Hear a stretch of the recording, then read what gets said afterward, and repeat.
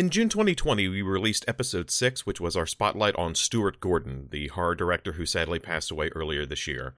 We spotlighted 5 of his movies, one of which being his 1995 horror classic Castle Freak. Then, in December of 2020, the streaming platform Shudder released a brand new remake and reimagining of that movie. We checked it out. Based on the runtime of this episode, you can see we had a lot to say about it. So we hope you enjoyed this discussion of director Tate Steinsiek's 2020 remake of Castle Freak on this surprise bonus episode of Scary Stuff.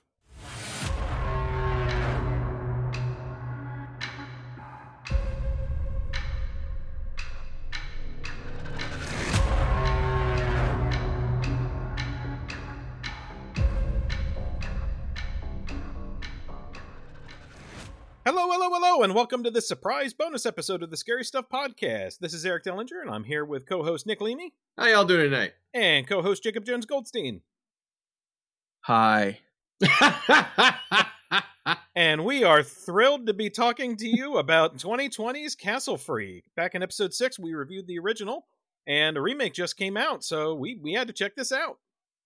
Had to feels like a strong descriptor here. It was only appropriate. We did the whole episode on Stuart Gordon, and then Barbara Crampton, of all people, goes and makes a Castle Freak. I mean, how can we not do an episode on that? I mean, we could have just not done it. We could have just watched the movie and been like, huh, and then moved on with our lives completely. This is going to be fun. But that's not how we operate here. So I'm joking. I didn't, obviously, I'll tell you right up front, I didn't care for this movie, but we all were interested in it coming out. Like we said, we had just done the Stuart Gordon, which we had mixed opinions on the original Castle Freak, but there's no denying that it is certainly a notable classic and a genre favorite, and one that has a lot of, significance in terms of, if nothing else, creature effects. Oh, yeah. So the fact that it was being redone and produced by Barbara Crampton, who was one of the stars in the original, it was something that was definitely of note and definitely something that we... So I want to say we were looking forward to it. And I feel like I was, in fact, looking forward to watching this film. Because sometimes, and this is a peculiar effect of doing a podcast, especially a review podcast, is that I can trick myself into thinking I liked films that I didn't like. For instance, I enjoyed doing the Stuart Gordon episode. I didn't like any of the films, but I enjoyed, well, that's not true. I kind of like Dolls. But, doing the social media and all the posts, you kind of get so familiar with something, you get used to it, and you get, that kind of stuck in your head. And it feels not necessarily like you like it, but you look back fondly. And I look back fondly at doing that episode and having listened to it again recently. It's fun. I like listening to our podcast. I think we're hilarious. Nobody can make me laugh like me. And so basically in my mind, it's like, oh, Castle Freak. Yeah, we just did. This will be fun to watch remake. But in reality, it's like, I didn't like Castle Freak, the original. Why the fuck would I think I would like the remake? But this movie solved your biggest problem with the original Castle Freak. So the original Castle Freak is set in Italy. This one's set in Albania. So we're no longer worrying about Italian police procedure. Exactly. Like we went on for 15 minutes about in episode 6. I don't think you see a single cop anywhere in this film. It's great. No. That's a good point. You don't see a single cop in there because the cop role is essentially played by some other dude who is just a dude. Mm-hmm. Well, I mean, there's more to him. We'll get into it when we go through the full spoilerific rundown of this film. The local representation is not the police, right? Yeah, and let me tell you, I've got some fun facts about Albania that we're going to be talking about tonight. I guess we should just say up front then that I kind of like this. Now that makes sense. Now I figured this was going to go absolutely one of two ways. Either Nick was going to hate it more than Eric and I, like just completely, absolutely loathe this film. And that wouldn't have surprised me. Or he was going to like it because of some of the connections in it. All right, look, that sounds more binary. Like, of course, those are the only two options, love it or hate it. We're a film review podcast. What I'm saying is I didn't think Nick would be neutral. Scary Stuff podcast, where there is no middle ground. I was not going to be bored, yes. He was not going to be bored. He was not going to be neutral or indifferent. This was either going to be I Know What You Did Last Summer for him, or the original Castle Freak for him, is what I'm saying. If you haven't listened to our 90s episode, I Know What You Did Last Summer is probably the movie Nick has liked least in our entire podcast, or at least has been most mad about. And I like bringing it up every episode because he like blinks his eyes and he puts his hand to his temple and then he covers his eyes. And you can't see it, but we're on Zoom and it's fun to watch. It just had so much potential. No, go listen to the episode. I'm not complaining here. See? What I'm saying is Nick has buttons and I like pushing them. No, this is going to be interesting because it sounds like we haven't talked about this a lot before coming into this recording. So it sounds like we're probably going to land about where I was expecting in terms of who's where on the spectrum of this movie. Before we get into the plot in earnest, so just a couple quick things. A is, like we always do, this is going to be a full spoiler podcast, and this is a very, very recent movie. So just mentioning that up front. Yeah, if you have any intention of watching this, just stop now. Listen to us when you're done watching to it. Yes. Although, to be fair, there's spoilers as a concept. Sure, you don't want to blow the movie for people, but there's also a different concept where you watch something so other people don't have to. Yes. Yeah. And I feel like this is distinctly more in that camp than the spoilers camp. And to that effect, the second half of what I wanted to note was, if you're on the fence about whether or not you want to see this, if you have seen the original Castle Freak and you like it, I would say go ahead and give this a shot. Yes. But I come from the camp of, if I like something and someone does a variation on that thing, then I feel compelled to check it out. Just the curiosity of nothing else will get the better of me. So I think this film is worth giving a shot if you have some fondness for the original Castle Freak, because seeing what they keep, seeing the stuff that they change up, conceptually it does some interesting things, sort of. That seems reasonable to me. Look, I know Nick calls me the horror grump, and I'm certainly going to put in my work on that nickname this episode. I tried real hard to find as much positive about this as I could. Again, like I've mentioned before, I go into every one of these episodes hoping and wanting to like what I'm going to watch. I never want to dislike anything. Like, we don't do this where we pick, these movies because we know one of us will hate them to create, I don't know, what is it, drama on the podcast or good listening. Yeah, no. We genuinely want to like the films.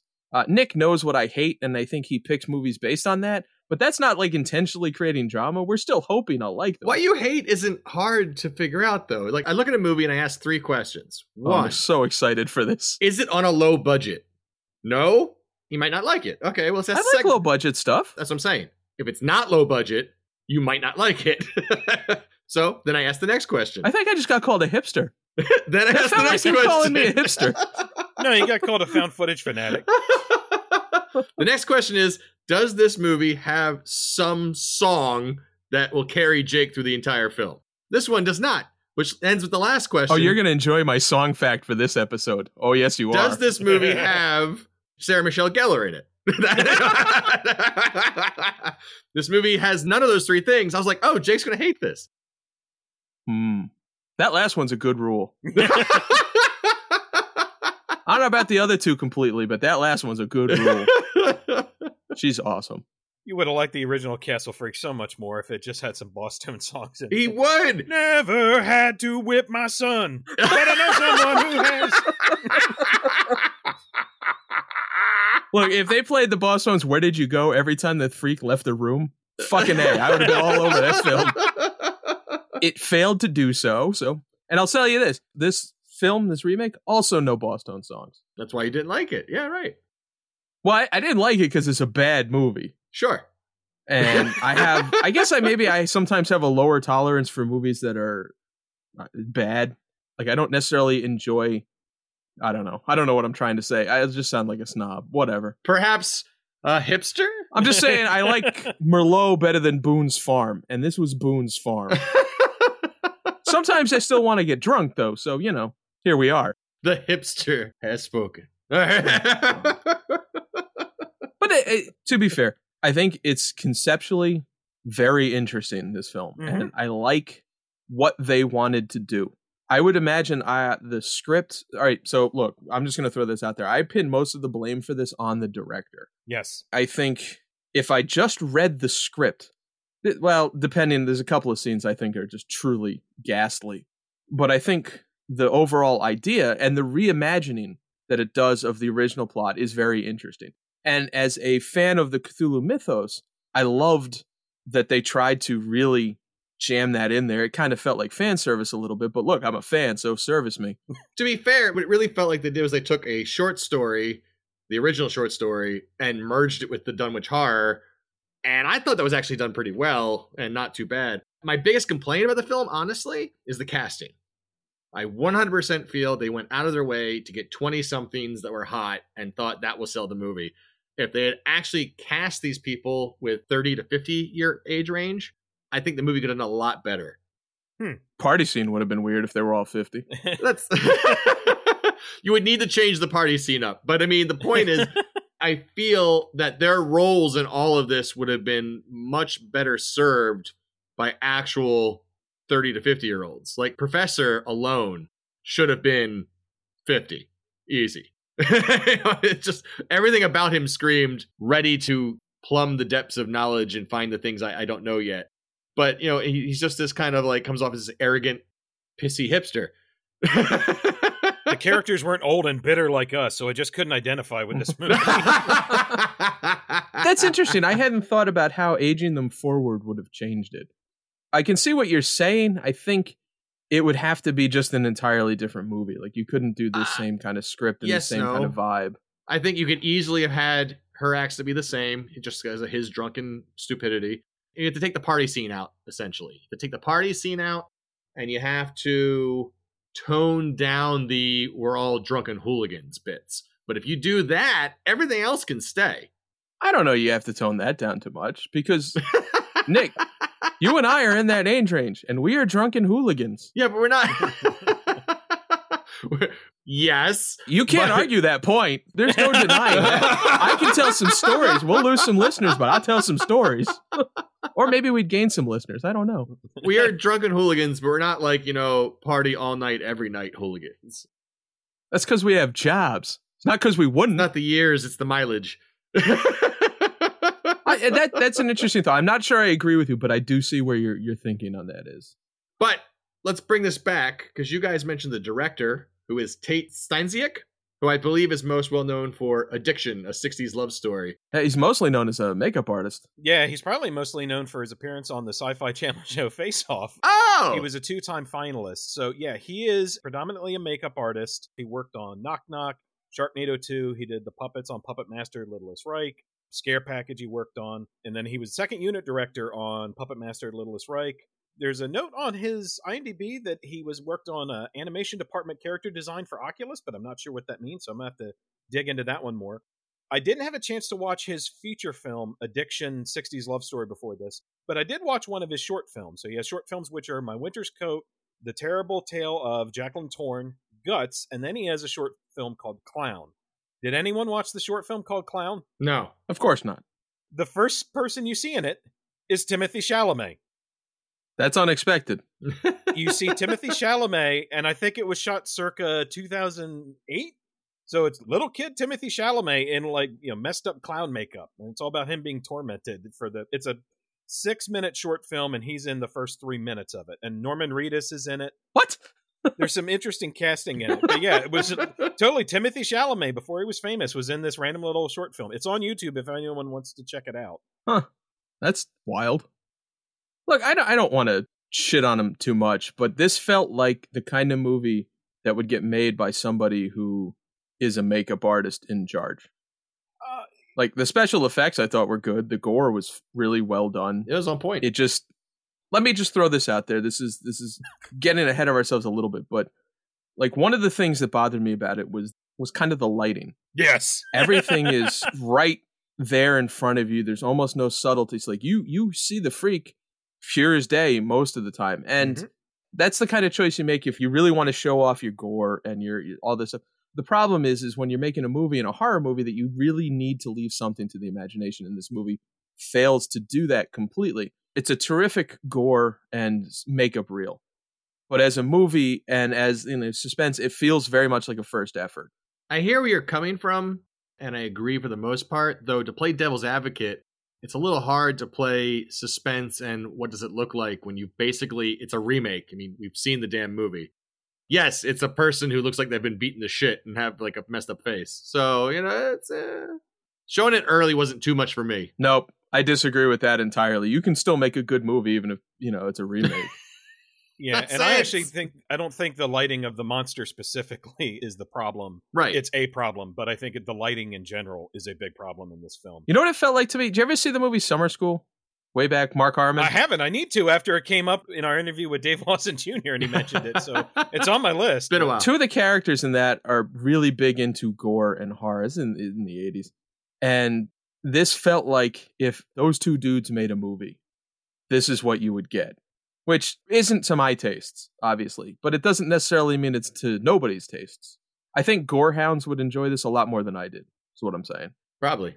Yeah. Two quick things. One thing on Tate Steinsiek and then something on the writer. So for the director, Tate Steinsiek, if you see the movie and you want to hear him talk about it more, on December the 3rd, there's a podcast called The Nick Taylor Horror Show, and he did an interview with Tate Steinsiek. It was actually recorded back in March.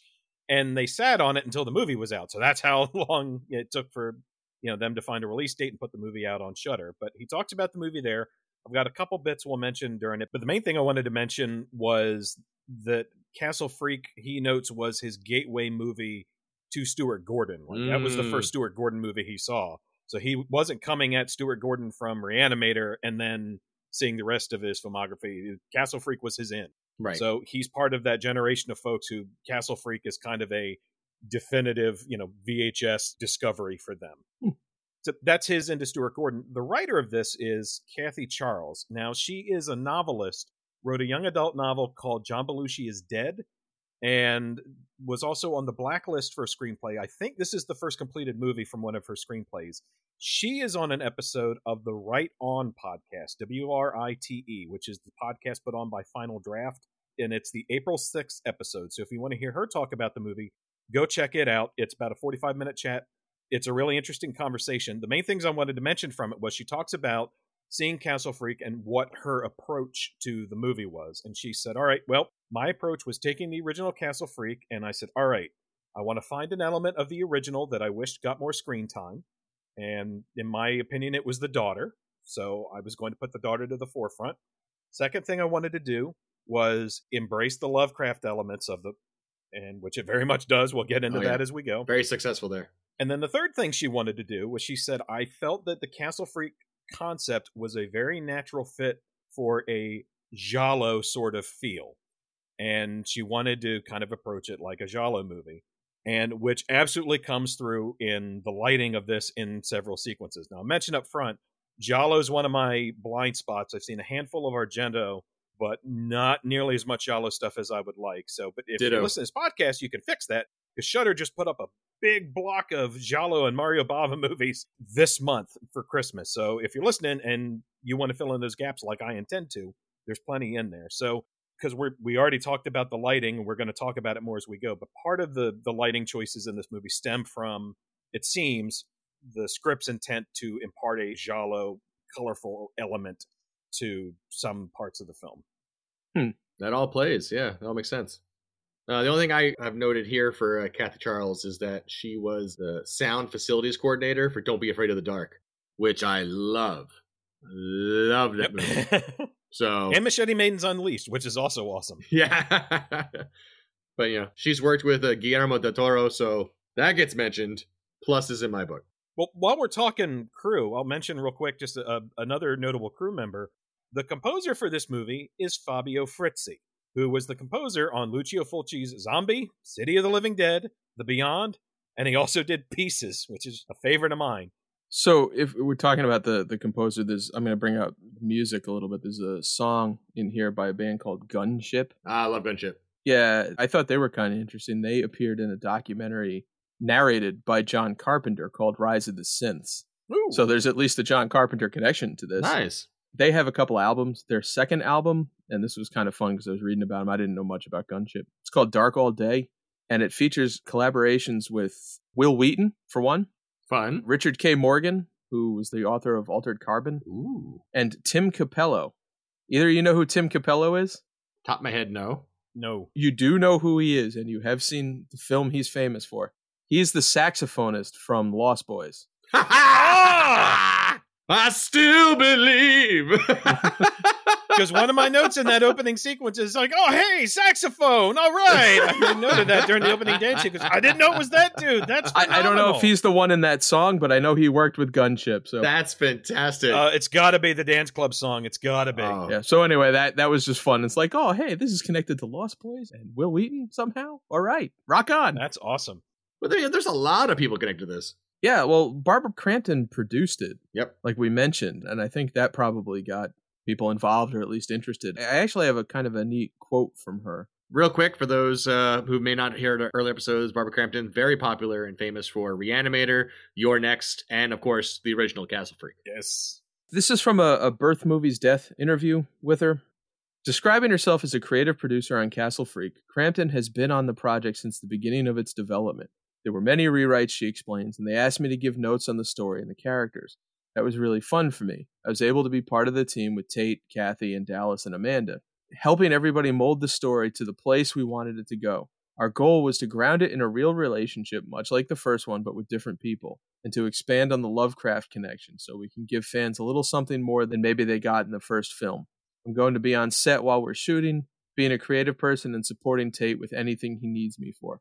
I thought that was kind of cool that she really was very hands-on involved in this. It wasn't just a name that they, kind of attached to it. And I guess she was in Albania with him. She was, yeah. Tate mentions that in his interview on the Nick Taylor Horror Pod, that she was there. She was absolutely hands-on. Okay, so another thing. This was all filmed in Albania. Does Albania trigger anything for you guys? Because every time I hear the word, it triggers something for me, and I'm not sure. I mean, it makes me think of Anvilvania, but... Okay. So, neither of you grew up watching Cheers, right? A handful of episodes. I've seen most of Cheers. Not religiously. But... Okay, so I think it's the first season, it's one with Coach. There's an episode where Coach is helping Ted Danson study for something. And he teaches him to remember things by putting them in song.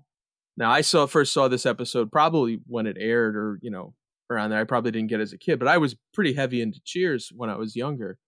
Whenever I hear the word Albania, in my head plays the song that Coach sings for him, which is Albania, Albania, you border on the Adriatic. Your land is mostly mountainous, and your chief export is chrome. 100% of the time when I hear the word Albania, that plays in my head. I have known since I was a very small person that the chief export of Albania was chrome, and that it was mostly mountainous, and I've always been able to find it on the map because I know where the Adriatic Sea is, and I know it borders on the Adriatic. So anyway, yeah, in terms of triggers, every time they said Albania in this, it's like, did you ever see I guess it was South Park, where Cartman hears Sail Away, and he has to sing the whole song? Sail away, 'cause sail away 100% of the time when I hear Albania, this goes through my head, and I have to do the whole song.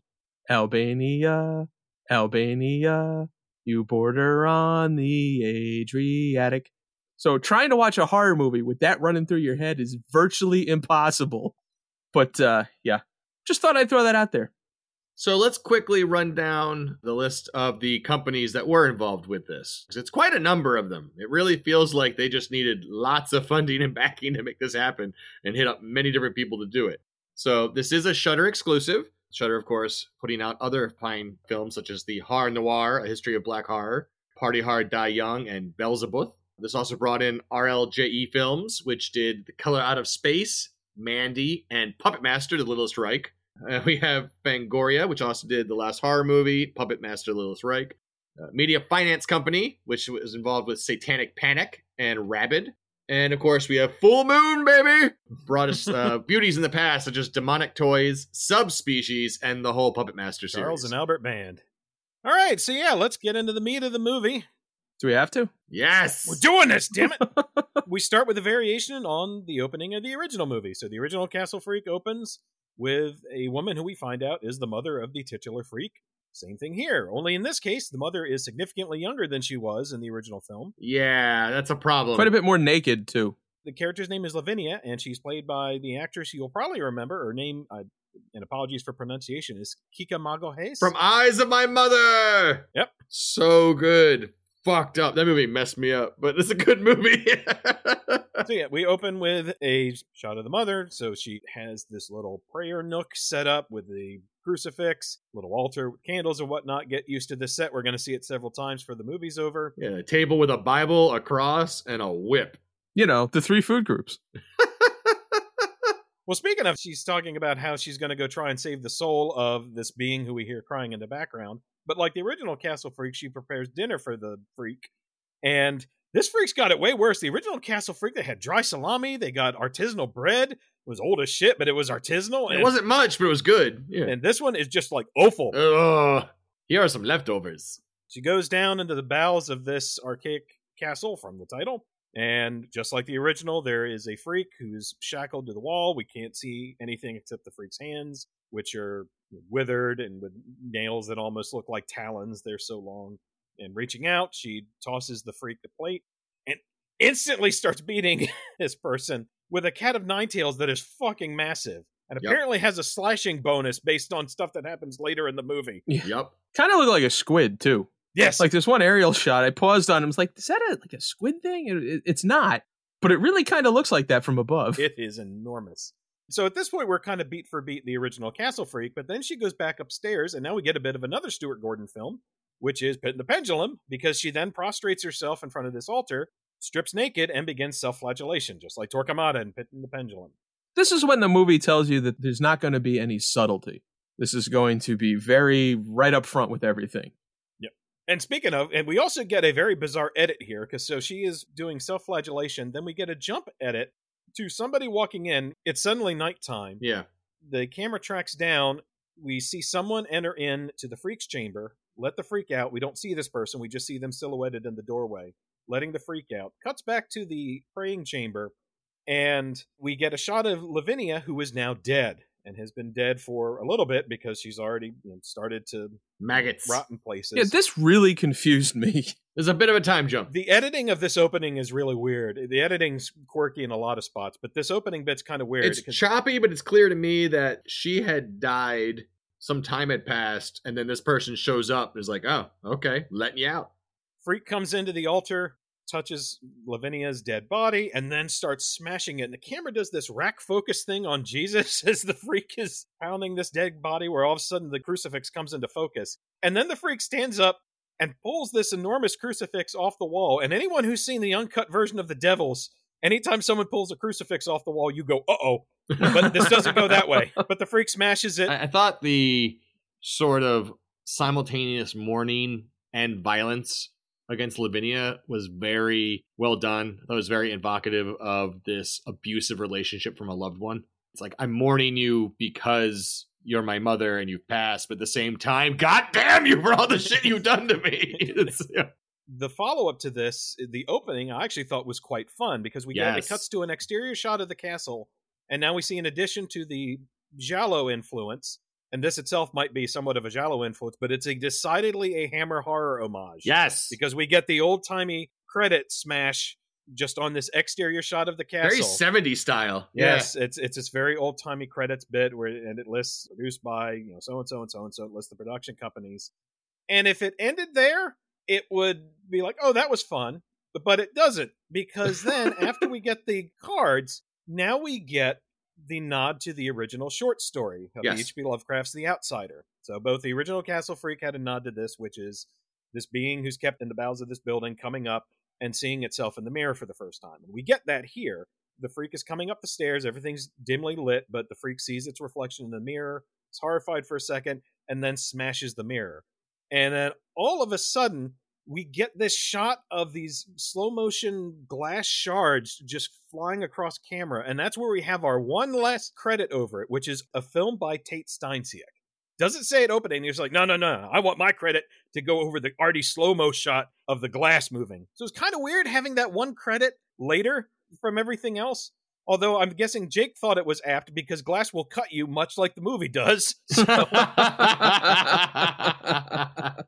I was just thinking about The Craft at that point. Like, I hated this shot in The Craft. I don't like it anymore here. Yeah, it's just kind of incongruous with everything we've seen up till then. Again, it's like, just put the film by thing at the end of the Hammer-esque intro. Now, there is a bit of visual continuity here, because as the freak smashes this mirror, it's a cut to Massachusetts, to a shot of a stone walkway with shards of glass lying there, and a character who we'll soon find out is named Rebecca, played by Claire Catherine. She's from the Preppy Connection. I think it's the only other thing she done. Yeah, it's important to note here real quick that almost everyone who worked in this film, it's like their second or third film.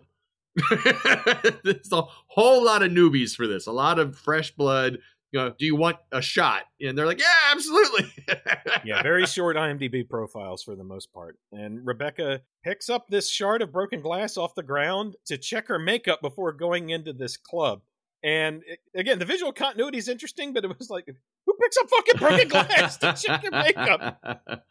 This building was odd to me. Like, the best way I can just, in my head, I could think to describe it was, it's like a post-apocalyptic Louvre. What it actually is the Pyramid of Tirana. So this scene is actually, this is filmed in Albania, and it's filmed in the capital city of Tirana. So I've got some information about this because I was interested, because it's, like you said, it's a really kind of fascinating looking building, and it looks gutted in the film. Yeah. Yet it's also clearly something. They didn't make it for the movie. You're right. Right. So what it is, and I'm going to read you a little bit. This is from the Atlas Obscura. The out-of-place pyramid was built as a museum in honor of Enver Hoxha, a former Albanian leader who furthered the ideals of Stalinism for decades after the Russian dictator died. Designed by Hoxha's daughter and son-in-law to keep the leader's legacy alive, earning it the informal name, the Enver Hoxha Mausoleum, the museum retained its original purpose until 1991. As national attitudes began to change, which is a really nice way of saying that this was, revolution and shit. As national attitudes began to change, the space was converted to a convention center in the first shift in purpose of what would eventually lead to its downfall. As the central purpose of the marble tile-covered structure shifted from museum to convention center to military staging area to television station, the revolving ownership led to massive neglect. Combined with the unpopular communist legacy associated with its construction, the building began being looted for materials and covered in graffiti, leading to its current state of dilapidation. While the Pyramid of Tirana is not completely disused, there's still an independent Albanian broadcast company operating there. The government is trying to vote the site into demolition. However, the vote is being contested by locals who would like to see the piece of their heritage, however dark, preserved. So what you're telling me is this is the Christopher Columbus statue of Albania. Got it. I was just fascinated that this Massachusetts, sleaze punk party was set in this fucking monument to communist Albania that's grown dilapidated because people hate it. I was absolutely fascinated. It took me a while to figure out what it was, because clearly it was something, and I was determined to figure out what the hell it was. And IMDb's shooting location stuff was just like, yeah, this is Albania. It's like, well, thank you, IMDb. Not fucking helpful. And I eventually had to go through the director's Instagram and some of the actors' Instagrams and roll back to when they were shooting this to find like location shots and stuff where they were naming what the things were or where they were. And I've got some more information from that. Oh, fun. Because this is what I spent time on rather than thinking about the movie. I'm glad you found a defense mechanism. But anyway, I was really kind of actually fascinated by that, because here's this remake and these, this sleazy sort of punk party set just in this incredibly historical but incredibly dilapidated monument. I mean, it's cool. It was a good choice in retrospect. I thought, well, it was a good choice in first. I thought it was an interesting set. So, and I really liked their pants in the scene. And that also answers the question I had about the graffiti, because there's definitive graffiti on one wall. So I guess they set that motif up, not just thinking of it on, but to complement the actual motif of the actual graffiti that's back there. Yeah, I paused it a couple of times to try and figure out if they had done the graffiti in there, and I'm still not sure. In the one shot, they definitely did at least add some. So the graffiti bits I was able to pick out are "Fuck the Yankees," "Go Sox," because it's set in Massachusetts. Yep. There's the number 34. There's a phrase "behind the bag," but the main one is there's a spray painting that says "ill-willed." which is the name of Tate Steinsiek's makeup studio. Nice. That makes sense. And the other thing worth noting about this opening sequence as Rebecca's going into this club is the club has this very distinctive blue, red, violet lighting. It's very vibrant. We talked earlier, it's kind of gives it this very giallo feel. And that color motif will recur throughout the film, but very specifically, it comes in at the ending. So very much bookends the film. So we're introduced to Rebecca as she heads up to her boyfriend, John, played by Jake Horowitz. He's from what I hear, the Vast of Night. He's also from Julie Taymor's A Midsummer Night's Dream. Yes. He played Lysander. Nice. Been in my queue for ages, yeah. Also in that was Alex Shimizu, who played an angry elemental, and also played a Japanese teen catfishing the dean in the season 6 episode of Community. Yeah, you better clap. That shit took forever to find. Good job. So there's our Community connection, is Jake Horowitz. I really was hoping it would be Vast of Night, because that movie is cool. So we're introduced to John, played by Jake Horowitz, who was talking to Shelley, played by Emily Sweet. Who I know from Fear Farm. That's it. Should I know Fear Farm? No, you shouldn't. You should not know Fear Farm. It sounds like something I should know, but I don't know Fear Farm. Nope. You just said that with a distinct amount of confidence. Oh, yeah, she was in Fear Farm, like it was, Star Trek.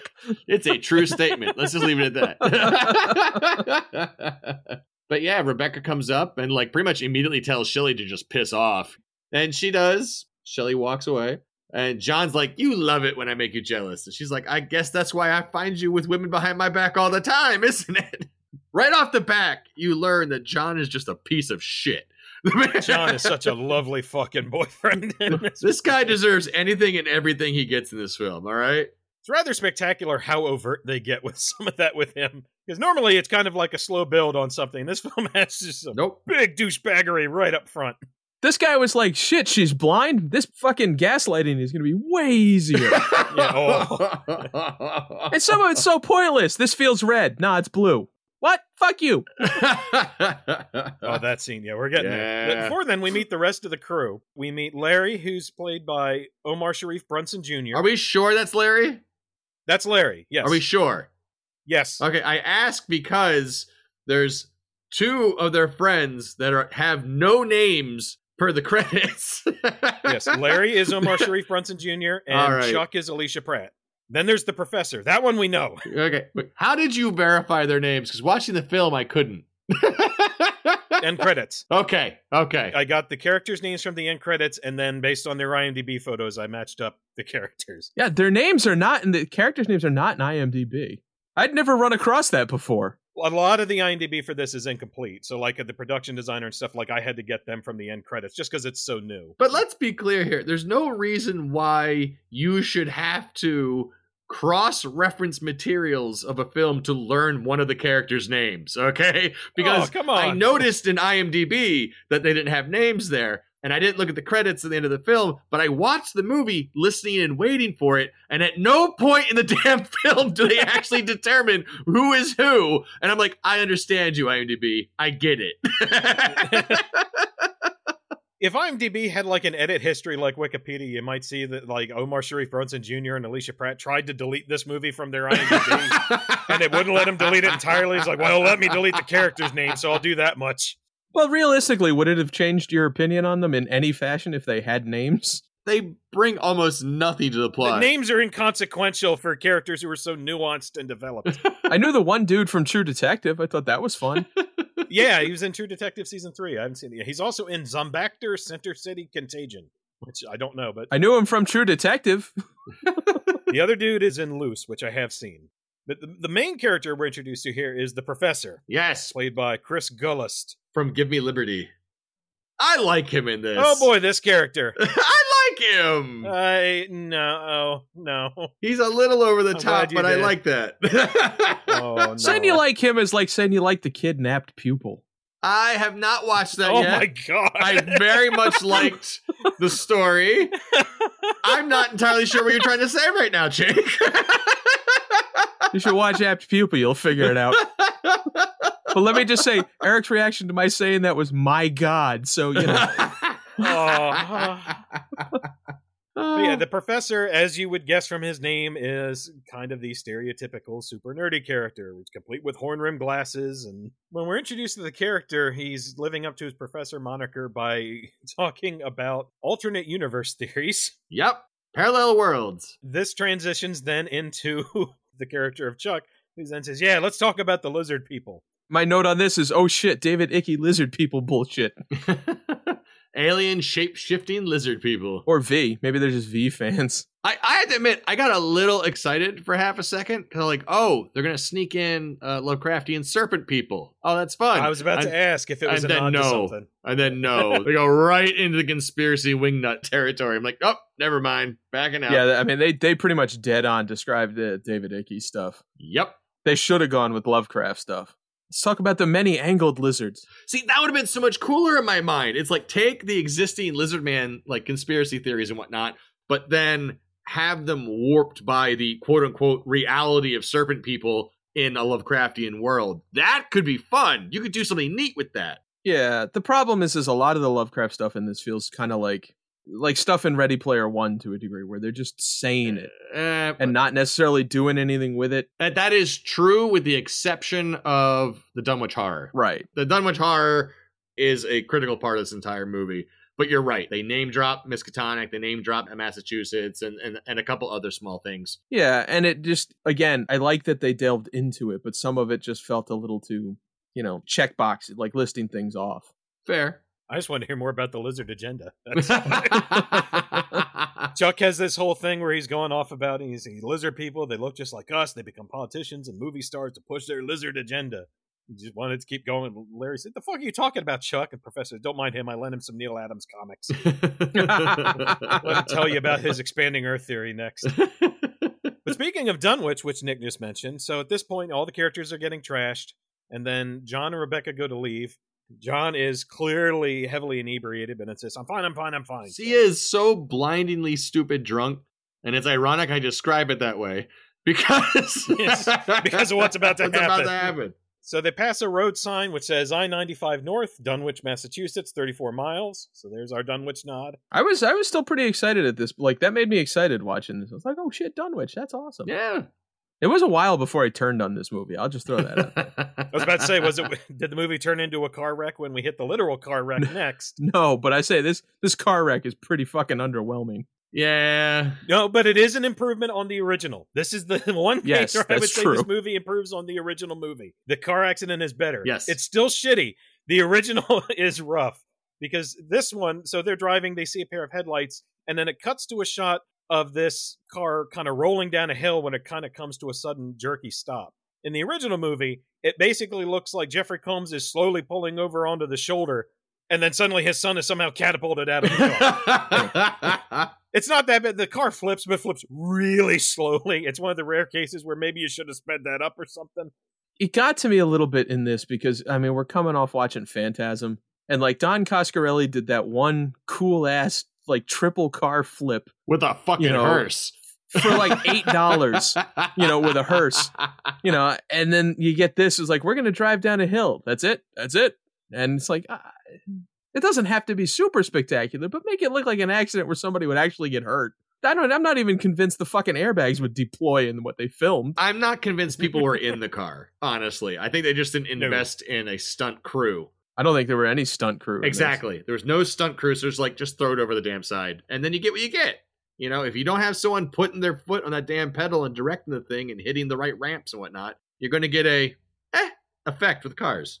Yeah. And they try and edit around it by doing this editing thing where they just insert just shots of black as they cut to different angles. They do it as the car is starting to veer off the road to give it this kind of hallucinatory feel. And then it also potentially parallels the character's blindness because, just like the original movie, as a result of this car accident, the character of Rebecca is now blinded.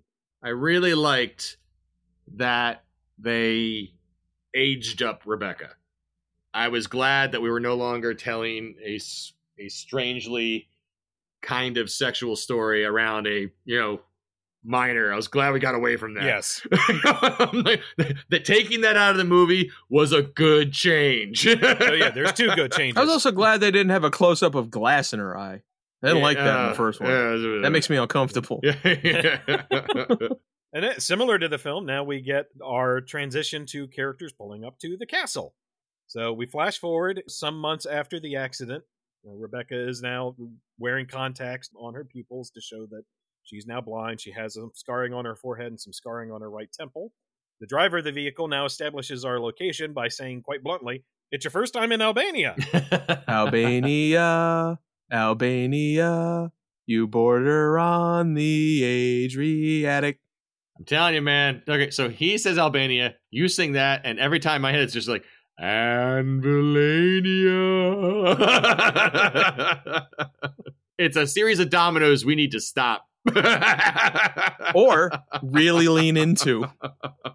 Because I know you two can sing that song that I just sang to that same tune. So, did either of you guys look up where this was actually shot? Yes, it was shot in Gjirokastër Castle. I read very little about the background of it. I was mostly struck by the optics of it. Because when you first see the exterior of this place, they really should have retitled this movie from Castle Freak to Fortress Freak.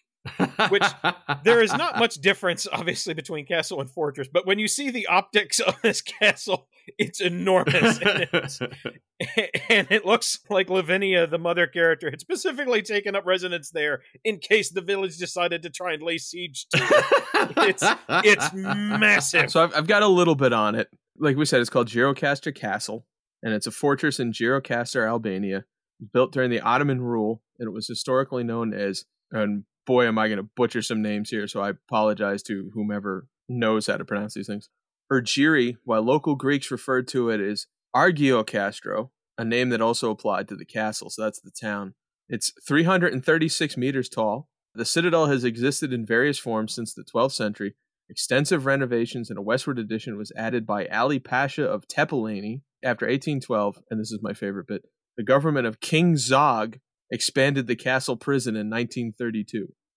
Now, I didn't know much about Albania's history, and I spent a lot reading about it because there's a dude named King Zog, and I needed to know more about King Zog. But also, the town itself, which you see in a few later scenes, is a UNESCO World Heritage Site. It's a rare example of a well-preserved Ottoman town built by farmers of large estates. The city is overlooked by Gjirokastër Forest, and there's a stage you see a couple of times in this. It's where like a lot of the cult shenanigans happen in the finale, which is actually a stage built for the National Folklore Festival held every 5 years. Huh. Like that's what that stage is specifically for National Folklore Festival, and I thought that was really cool. And then they defiled it. Nope. That was good repurposing of an existing set. It worked pretty well for the way they used it. It was pretty cool. Yeah, it's a neat. Like, there's a couple of aerial shots and drone shots of the area around, which were absolutely my favorite part of the film. Nice, because it's a really beautiful area and it's a neat looking fortress. There's a bunch of like clock towers in it, and I don't know about the interiors. If they were all in it, that I couldn't find out. I think somewhere. I think the Great Hall set that they did was probably elsewhere or just greatly dressed up. But yeah, because there's actually a museum in the building. I just thought it was cool, and it's a neat set, and I think that really worked well for the film. Yeah, this place is massive. It's really cool looking, and in the film, whereas in real life it's called Gjirokastër Castle, in the film it is called Whatley Castle, which is, I'm sure folks probably know, is a Lovecraft homage. Mm-hmm. I got excited when he said that. Absolutely. Oh, this is Whatley. You're a Whatley. She's like, oh, no, I'm a Riley. And she's like, no, you're a Whatley. And I'm like, oh, this is cool. I got real excited, man. It's probably why this movie pissed me off so much, is because it got me going early on with a lot of the connections. Whatley's, again, being most connected to the Dunwich Horror. Yeah, all this is relayed by a character named Marku, played by Genty Kane. Yeah, he's from No Limit and Love Dashuri. And he introduces and says, oh, welcome, Miss Whatley, to Rebecca. And she's like, oh, my name's not Whatley. My name is Riley. And he's, oh, okay, I'll try and remember. Well, welcome to Whatley Castle. You will note that we have overlit every conceivable surface. I like he says, welcome to Whatley Castle. And she's like, what? Because, of course, the douchebag boyfriend's just kind of like, it's old.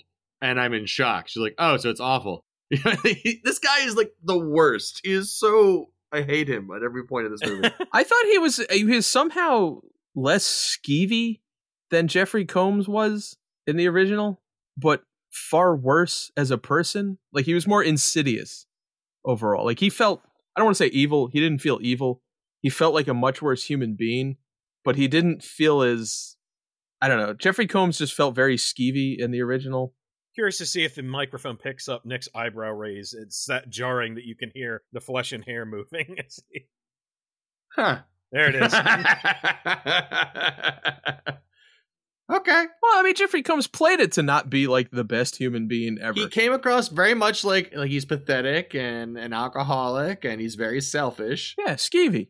I definitely feel John in this one is significantly more skeevy, personally. He didn't feel skeevy. He felt like he was more, what my note specifically says, Jake Horowitz is less skeevy than Combs, but far more insidious. Like, Jeffrey Combs felt like a dude who would absolutely, go pick up a hooker and get drunk in town and cheat on his wife and whatever. Whereas Horowitz felt like he's the kind of guy that would, frame his friends for murder. That was the vibe I got. I was mostly thrown off by the portrait of the late Mr. Watley, which Marku draws our attention to. It's so creepy. Was it him being a DDP yoga enthusiast because he's doing the reverse diamond cutter with his hands all the time? He's really into DDP yoga.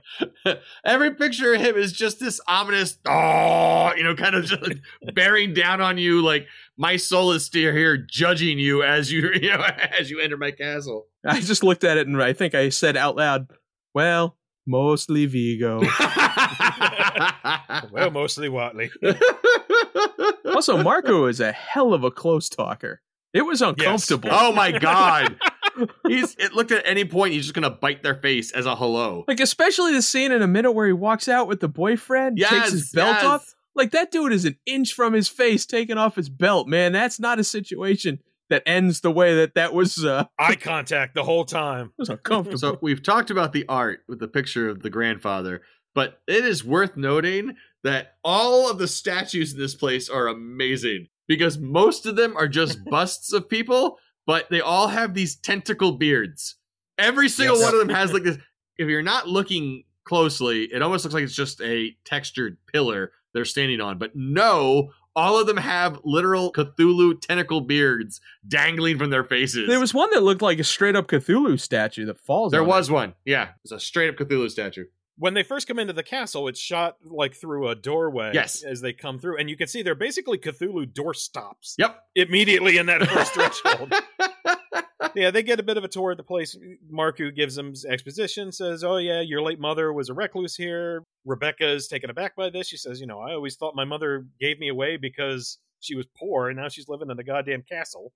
John steps out with Marku, just ask him a couple of questions. Leaving a blind woman alone in an unfamiliar place! Why? A place which, as we'll find out, is quite hazardous. Oh my God. With precariously placed statues and broken glass all over the goddamn place. But in the meantime, John's got to ask Marku some side questions. Specifically, he's like, asking, do you know what killed the old woman? I believe it was called self-flagellation. John does not reply. She farted to death. Not flagellation, dipshit, flagellation. No, instead, Marku demonstrates, as Jake just mentioned, keeping eye contact with John, pulling his belt off, and then flicking over his shoulders to simulate, self-flagellation. Did you ever see Brooklyn Nine-Nine? Oh, yeah. You know the male prostitute that's a recurring character? And the scene in one of the seasons where there's a pyramid scheme thing, and the guy works there, and what's-his-face has to do a neck massage. He's pretending to be him. He has to do a neck massage, and the guy goes, where's my eye contact? That's what I kept thinking of during this entire scene. It's like, this is so... Why would you do this? And, a dude takes off his belt while staring deeply into your soul.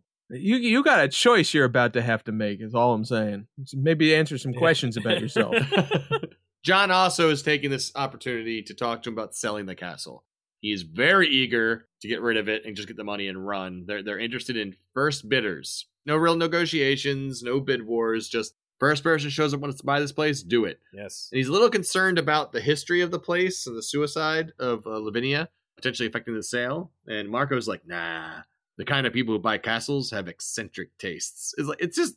You can tell this is the kind of guy who's like, hey, if you like it, if you're into it, I've already been there. And then John tells him, John has the line where he says, well, you take Castle Grayskull off our hands, you get a healthy commission. He was disappointed. Margaret did not respond. Oh, no, sir. No, he's no Castle Grayskull. He's more Snake Mountain Playset. Or Hordak Fright Zone, perhaps? The one with the hand puppet? John heads inside and is talking to Rebecca and saying, hey, good news, our friends are coming to visit. I don't know how John thinks he's getting a red cent out of this castle sale. He's absolutely plotting her murder at this point. Oh, yeah. 100%. But before murdering her, he tries pressuring her into sex. So lets her know that their friends are coming. And she says, that's going to remind me of, my old life, basically. And I can't go back to that. It almost killed both of us. And he's like, oh, no, come on, honey. We need our friends around. Help us move in. And begins pressuring her into sex and has the line, man, I wish you could forgive me. Like, that's a very natural line delivery right there. He's such a piece of shit. Wasn't that ADR too? Yes. He's so awful. It's rough.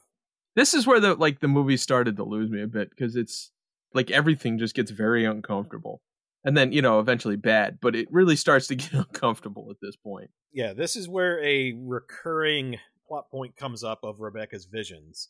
Because Rebecca and John both go to sleep, and she begins to have this vision, and it's a vision of her mother. First, she's self-flagellating, and then there's the altar. Yeah, and she has cryptic images of her mother's death. But in each case, when Rebecca has a vision of her mother, or any time the visions hit her, it's in this semi-orgasmic reaction that she has, which is uncomfortable, just the way they put it together, particularly where it goes at the end, but it's also uncomfortable because they put it in direct juxtaposition with her mom. Yeah. Particularly what the second vision is, which we'll get to in a little bit. I mean, it's poorly done, but I get the impression that she is channeling the emotions of her mother in these very kind of sexual situations, not having a sexual response to seeing them per se. Yeah, no, it's a connection thing, but yeah. But it's poorly done. Man, nobody wants to channel their mom having an orgasm. Nobody. Period. That is a 0% of the population that wants that. Correction, there is one, because it's the freak. Because we'll just talk about the second vision, since we brought it up. The second vision Rebecca has is her mom masturbating. With the whip. As the freak watches. So it's not just Rebecca that they're putting in sexual juxtaposition with their mother. It's the freak as well, who we'll get into the freak connection with Rebecca here in a little bit. But yeah, that is not an isolated thing. To quote The Hobbit, where there's a whip, there's a way. There's a way. I don't want to bust a nut today, but the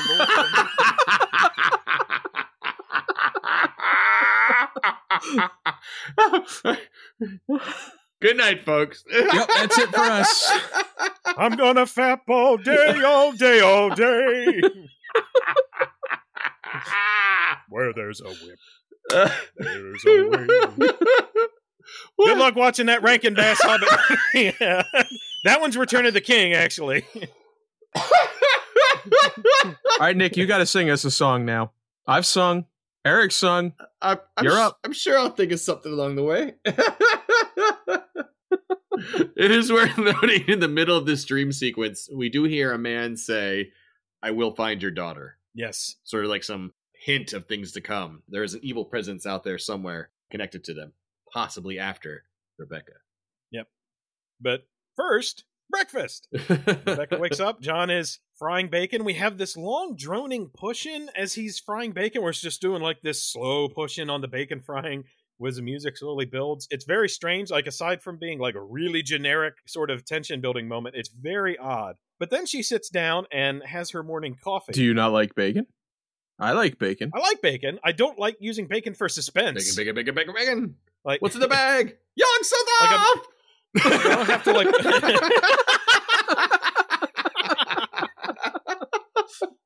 Oh man, now I want bacon. But first, Rebecca sits down to have her morning coffee. I really got hooked on her coffee mug in this. It's this black coffee mug, and you can see she lifts it up, and you can see the company on the bottom. And so I was looking up the company trying to find the mug, and then I got really hung up on the idea that the movie should end with her having her version of the Knives Out mug, Nice. where it just says, my castle, my freak, my coffee. Well, I guess we got a new thing we got to add to the store. Check TeePublic the day after this episode goes up. It's interesting. So up to this point, John's been keeping her in the dark about her mom's suicide, keeping Marku quiet and not wanting to disturb her. All he wants to do is get business done and get the hell out. And she tells him this nightmare, and it's subtle. I noticed it, and I think it was intentional, but there's this clearly slight twinge to John where he's making the connection between her dream the knowledge he has about her mother's suicide. Mm. And then he just quickly stomps it down and is just like, it's just the atmosphere, don't worry about it. Quickly blows her off completely, continuing his rampant campaign of gaslighting her. Yeah, this guy is going to be in the pantheon of terrible movie boyfriends with like Midsummer and and Paranormal Activity. Yep. Paranormal Activity, one of the worst boyfriends ever. I guess that's the Trinity. That's right. Yeah, so at this point they do a quick tour of the house, which is looking at the Great Hall. Oh, he even drops a couple "This is my castles" later on too. Yep. Oh yeah, he goes full possessive at the end. It's some impressive douchebaggery. So after going through, they find the Great Hall. More broken mirrors. Like every mirror in this place has been smashed. Every mirror is broken. Yep. Which just goes to show that this thing has had full run of the entire estate. Anywhere they are at, you see a broken mirror, and it gives that dread of, yes, this thing can't be stopped. It will find you no matter where you're at. It has already been here. It'll be back. Yeah. They do this quick tour of the Great Hall.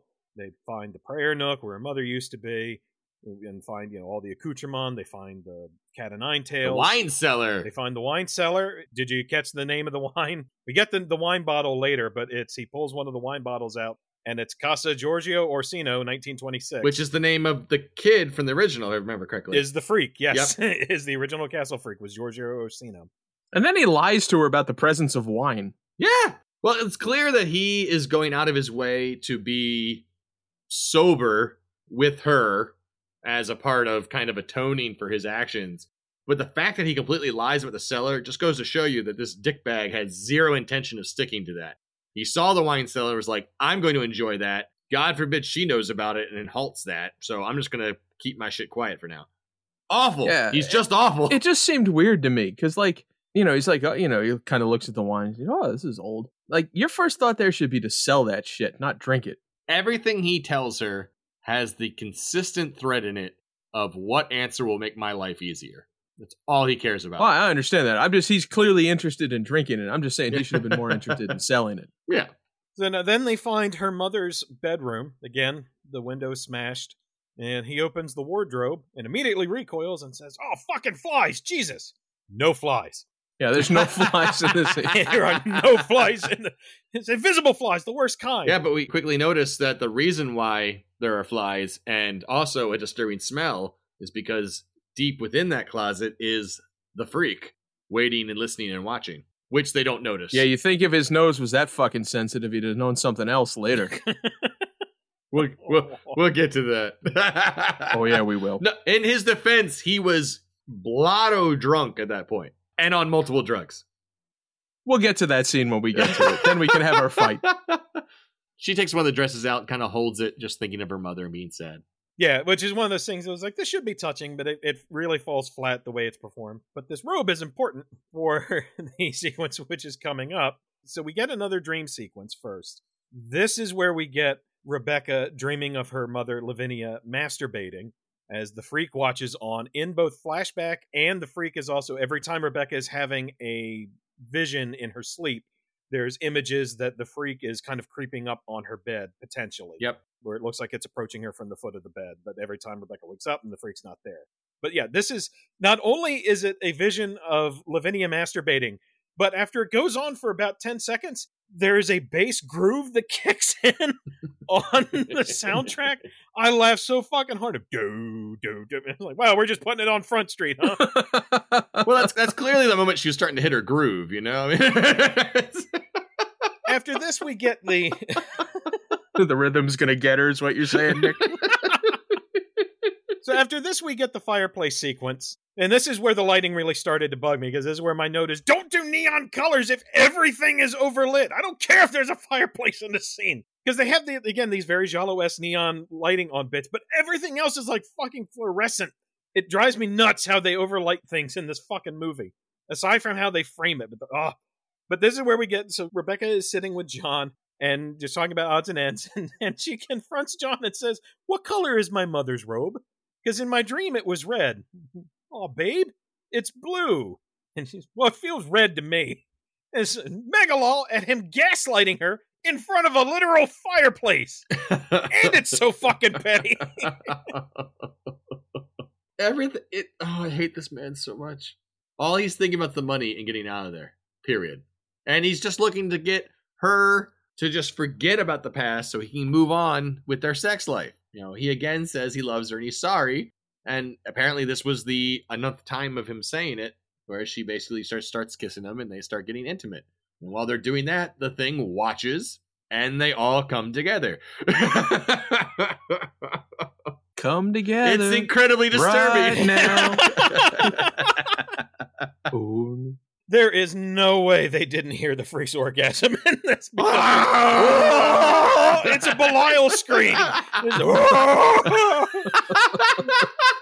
But I love the way it kind of peters out. And then it walks off. It's got to get some orange juice.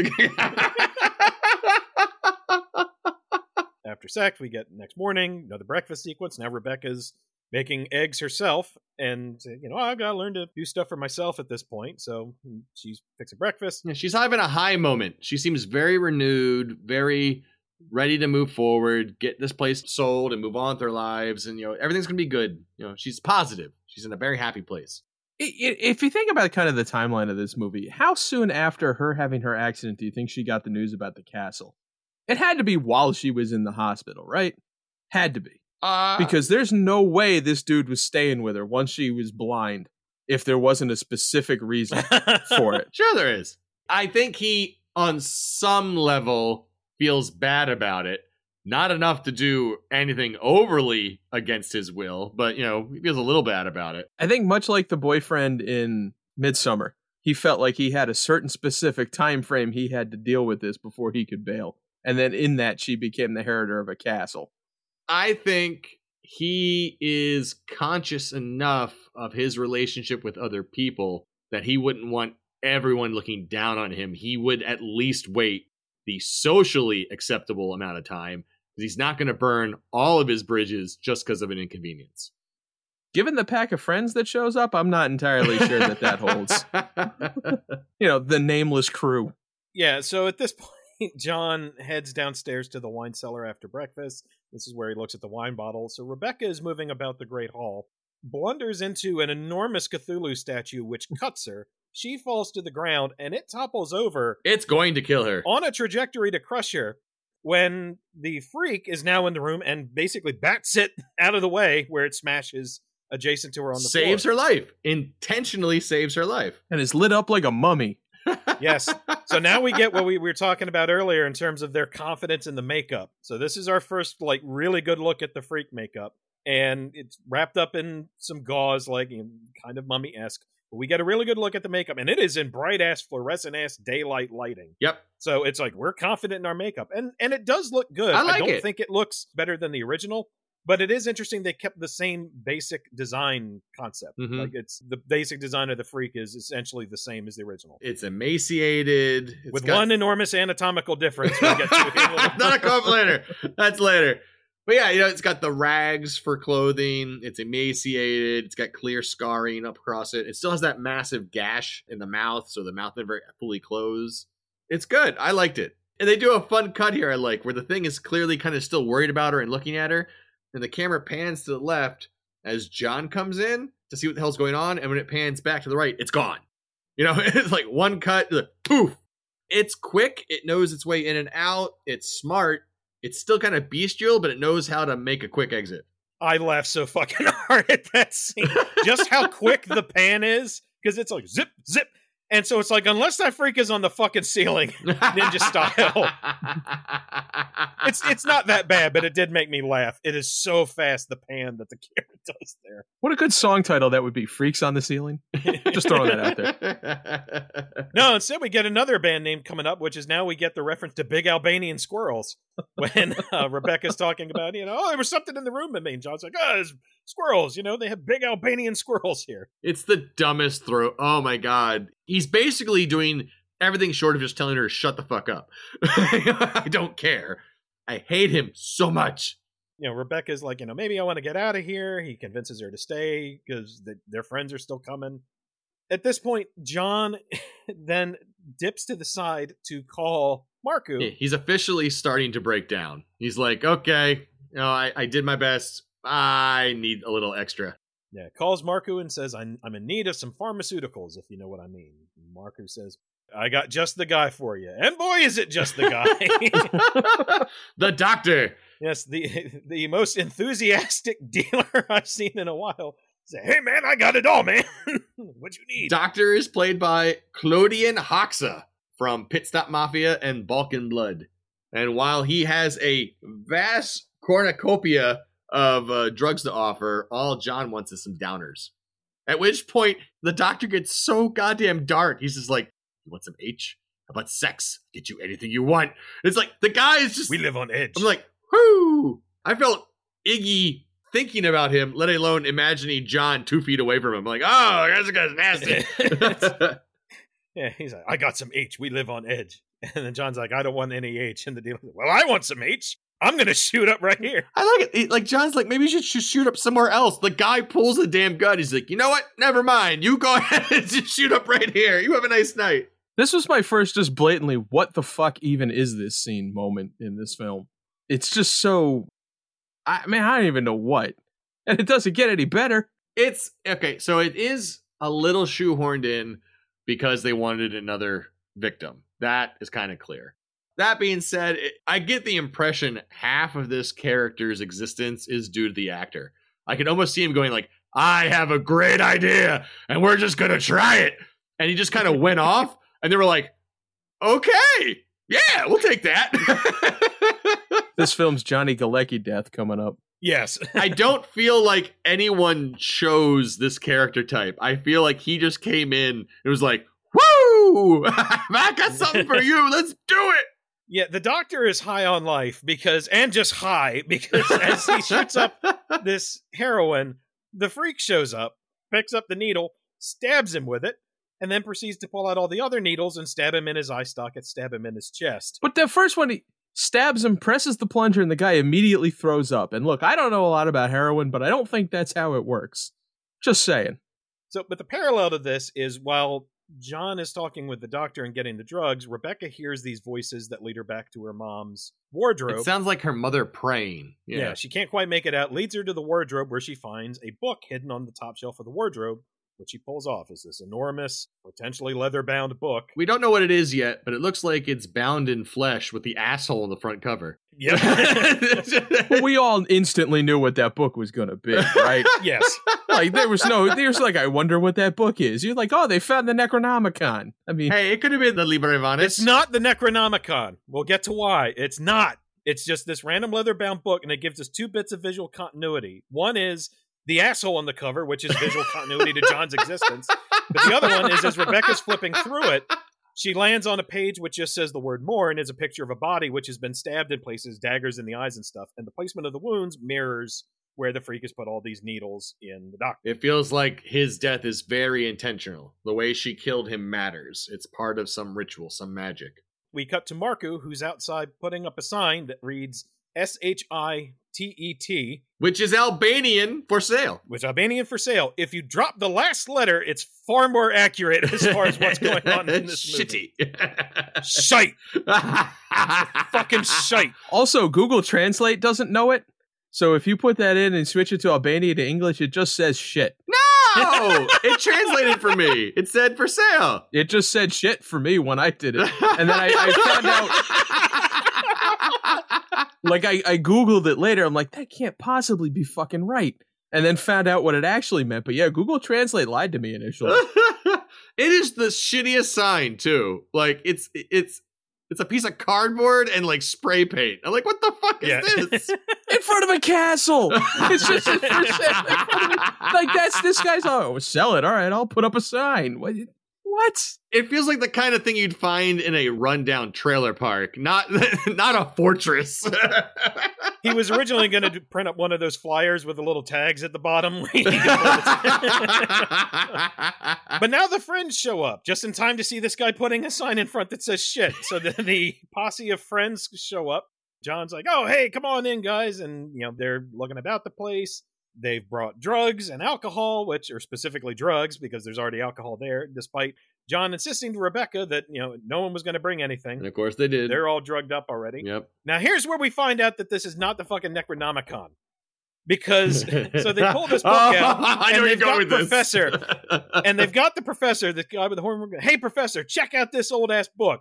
And he opens it up, and he flips through a couple pages, and within like 10 seconds, he goes, "Oh, it's a Necronomicon. Here's what it says. It's in Latin." Bull fucking shit. Because we know from our Call of Cthulhu game that it takes at least 6 years dedicated every night, nightly, hour after hour reading it. Maybe you'll get through the preamble. Maybe.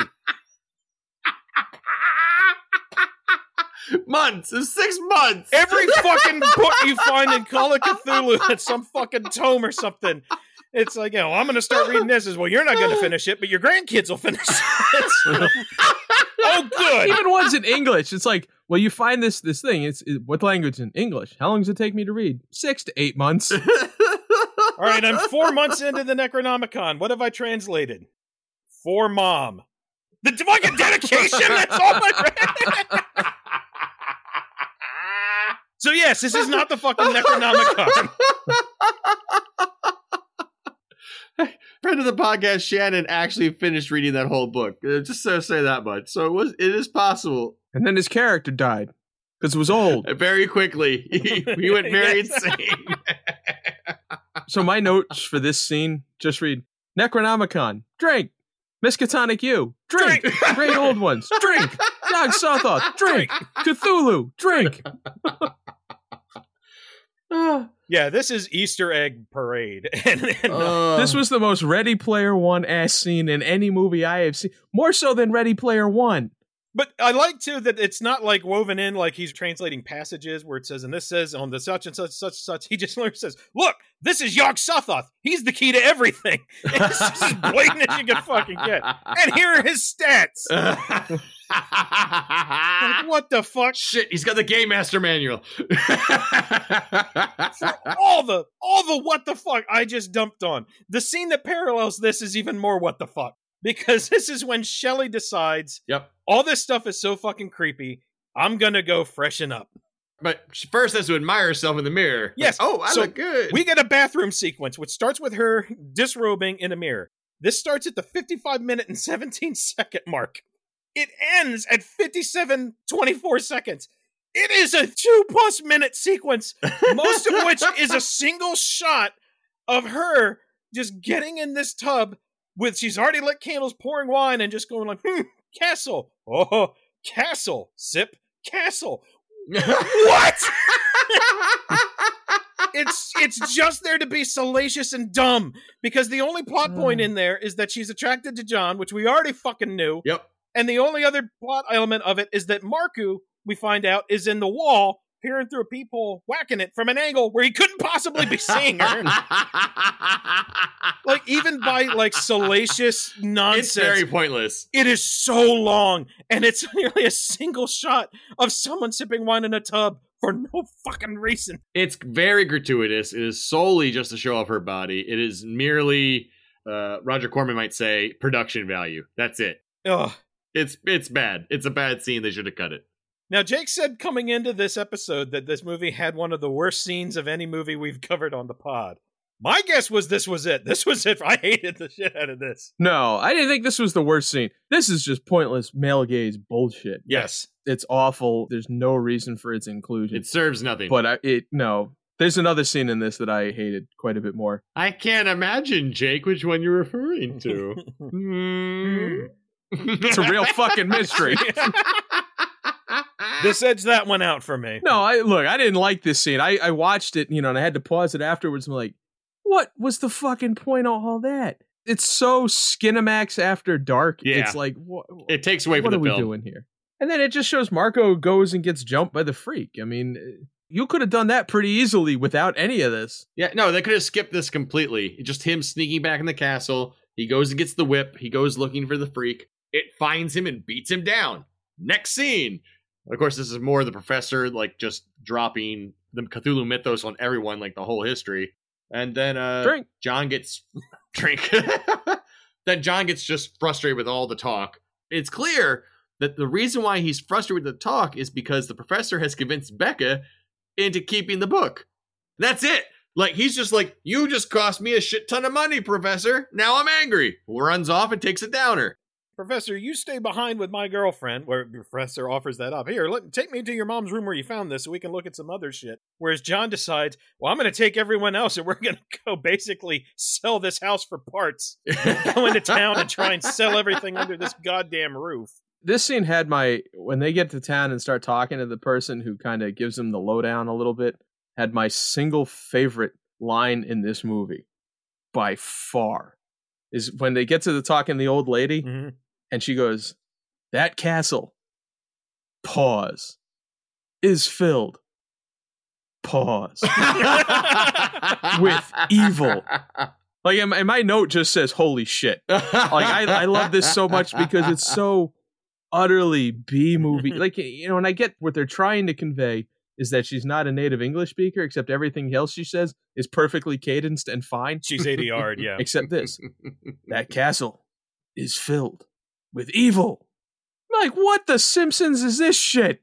I loved it. It also comes with a free topping. Yeah, she does this random ass exposition dump of talking about how, you know, oh, our cattle have been eating alive, and, you know, when Lavinia died, I thought all this shit was going to go away because there's some fucked up shit going on in this town, and just dumping and dumping and dumping. And then some of the residents of the town have now gathered outside the window. At which point she's distracted by them and says, you know, get the hell out of here. And John assumes he's talking to them and says, in typical pompous white man fashion, well, I think I'll be taking my business elsewhere. But my favorite thing is, as they go to leave, there's all these residents, as we soon find out they're all fucking cultists, who are all standing there. And they're obviously locals who, you know, came on to just do something, which is cool. But they're all just staring blankly as John's like, you know, what do you want? Except one dude in the front just gives him a nice, like, how do you do? Smile and nod. There's just one guy front and center. It's like, how are you? Good day. Yag-Sothoth eat you. Good day.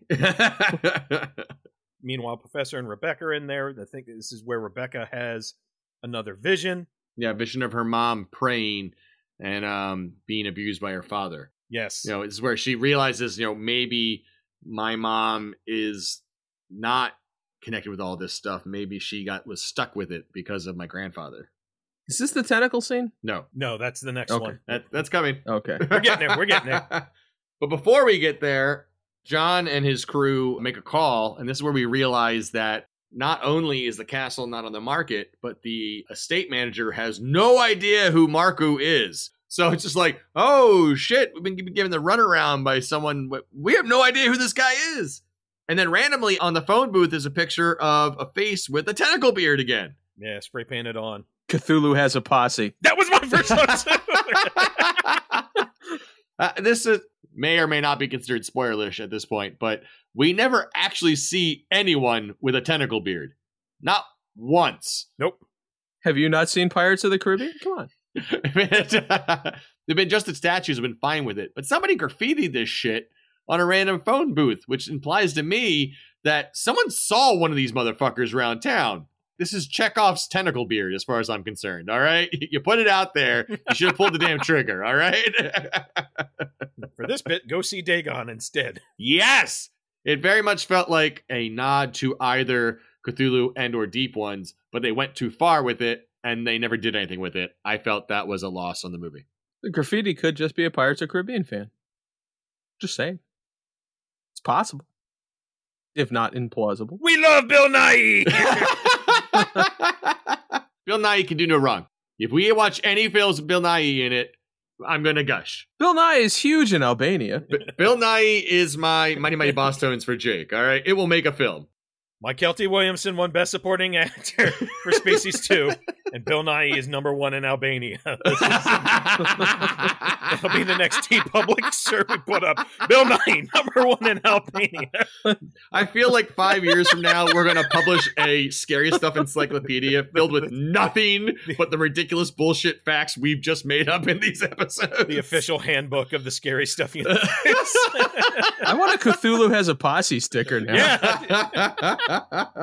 Well, speaking of Marco, we find out he's been chained up by the freak, who's scuffed up his face a bit, bites him on the chin. Tries to feed him some of the doctor. John then finds out his friends have smuggled coke in, have specifically ass smuggled coke in.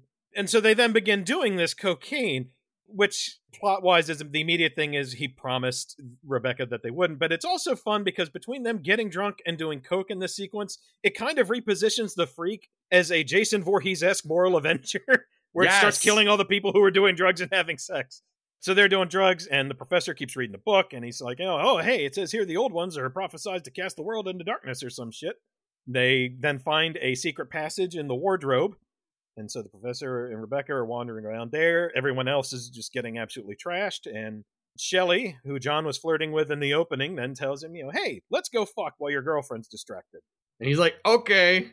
At this point, he's just giving up all fucks. He just lost a ton of cash. She's off running with the professor. Not all of them.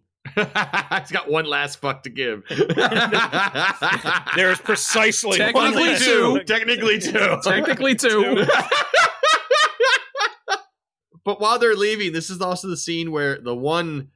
Okay, I realize you found them names, but I'm going to refer to them as the unnamed friends for the rest of this film. Oh, that's fine. So this is where unnamed 1 grabs a hold of unnamed 2's head. He's like, I know you're falling unconscious, but here, drink this wine. It just starts shoving wine into his face. The guy's barely, coherent. He looks like he's already sick, and he's just swindling wine. Wine will keep the bile down. Have some more wine. Ugh. Like, this is how you kill people, all right?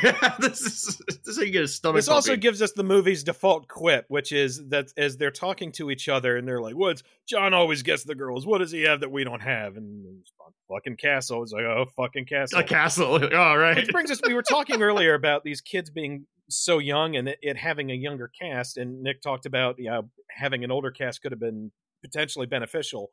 And it's one of the things I wanted to mention, which if you're going to have a young cast, you really need to have the dialogue have some sort of snap to it. Yes. Or at least try. And this is just a bunch of drugged out folks wandering around going, hey, castle, on repeat. Every single fucking scene is, well, castle. And that's just like, ah. And it's I don't think the script of this movie is bad. I think structurally it's pretty interesting in a lot of ways, but a lot of the dialogue is just really bland. So it's, whether it was washed out in a rewrite or whatever, I don't know. But yeah, just it was like, oh, can you please punch up the dialogue a little, please? I'm telling you, if they were older, it would have been better.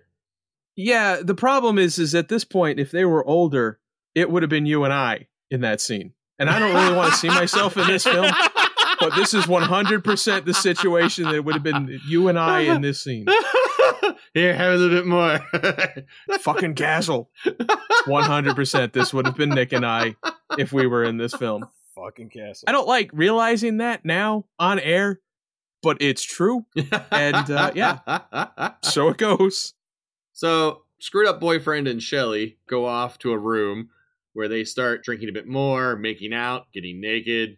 He does some coke off of her boob. This is the scene. Then she ties him to the bed using manacles that are already there. Everything about this scene is fucking terrible. So then Shelley blindfolds him with her panties, and the freak is watching them from the closet as they start getting down and nasty.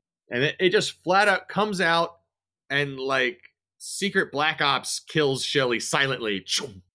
Go to sleep. Done. Except it's not secret. It's loud. And then it proceeds to eat a bit of her neck. John's way too high to realize what's going on when it gets naked. And this is when we learn one of the big definitive changes in the movie is that we're no longer talking about an abused son that became a castle freak. This is a daughter with a definitive alien vagina, I guess, is because it's more front and center. Her bits look like a Georgia O'Keeffe painting, but to scale. It's enormous. They're massive, and they're whereas most bits are aimed lower on a torso, that it's just below her belly button. It's a fascinating choice they went with. It was very much well, we need to make sure people see this. You go, I can fix that, but are you sure? You're like, yeah, just go with it. No, this was a bad idea. This was the wrong move. Oh my god, it's intense. I did not expect it. Everything about this scene is awful. From them getting into the bedroom to the end of this scene is fucking terrible. The presence of the manacles doesn't make any sense. Well, that's not true. The blindfolding them it's whatever. The blindfolding makes sense. That's just kinky. The manacles being there makes sense, but it's not in a pleasant fashion. because what it comes down to is, let's be honest here, the manacles are not there for the freak. Well, right. Which means that was probably Lavinia and her grandfather. Maybe. All right. I'll give you It's that the one. only thing that fits that, and it's if you really want to justify it, then fine. It's the only thing that does justify it, but it's also just like, why did we need that? That's just overly uncomfortable and unnecessary. And you did it just because you wanted the scene, and you easily could have found any other reason or way to tie him up to make it just a kinky thing. And it was a bad move. It's either A, you don't get it and you're just confused, or B, you do get it and you wish you hadn't. Yes. Yeah, it's just, no, it was a bad move. The other part of this is for him to have enough drugs in his system for him to not realize what happens, or at least understand that something has happened. He would not have the power of speech at this point. He would not be conscious. He should have been significantly more slurry, at least. She is made out of bones and teeth and whatever else. And he's just like, yeah, this is cool, no problem. Little teethy there, what with your fucked up mouth? Yeah, she does a bit of fucking oral. I'm just like, what the hell are you doing? Yeah.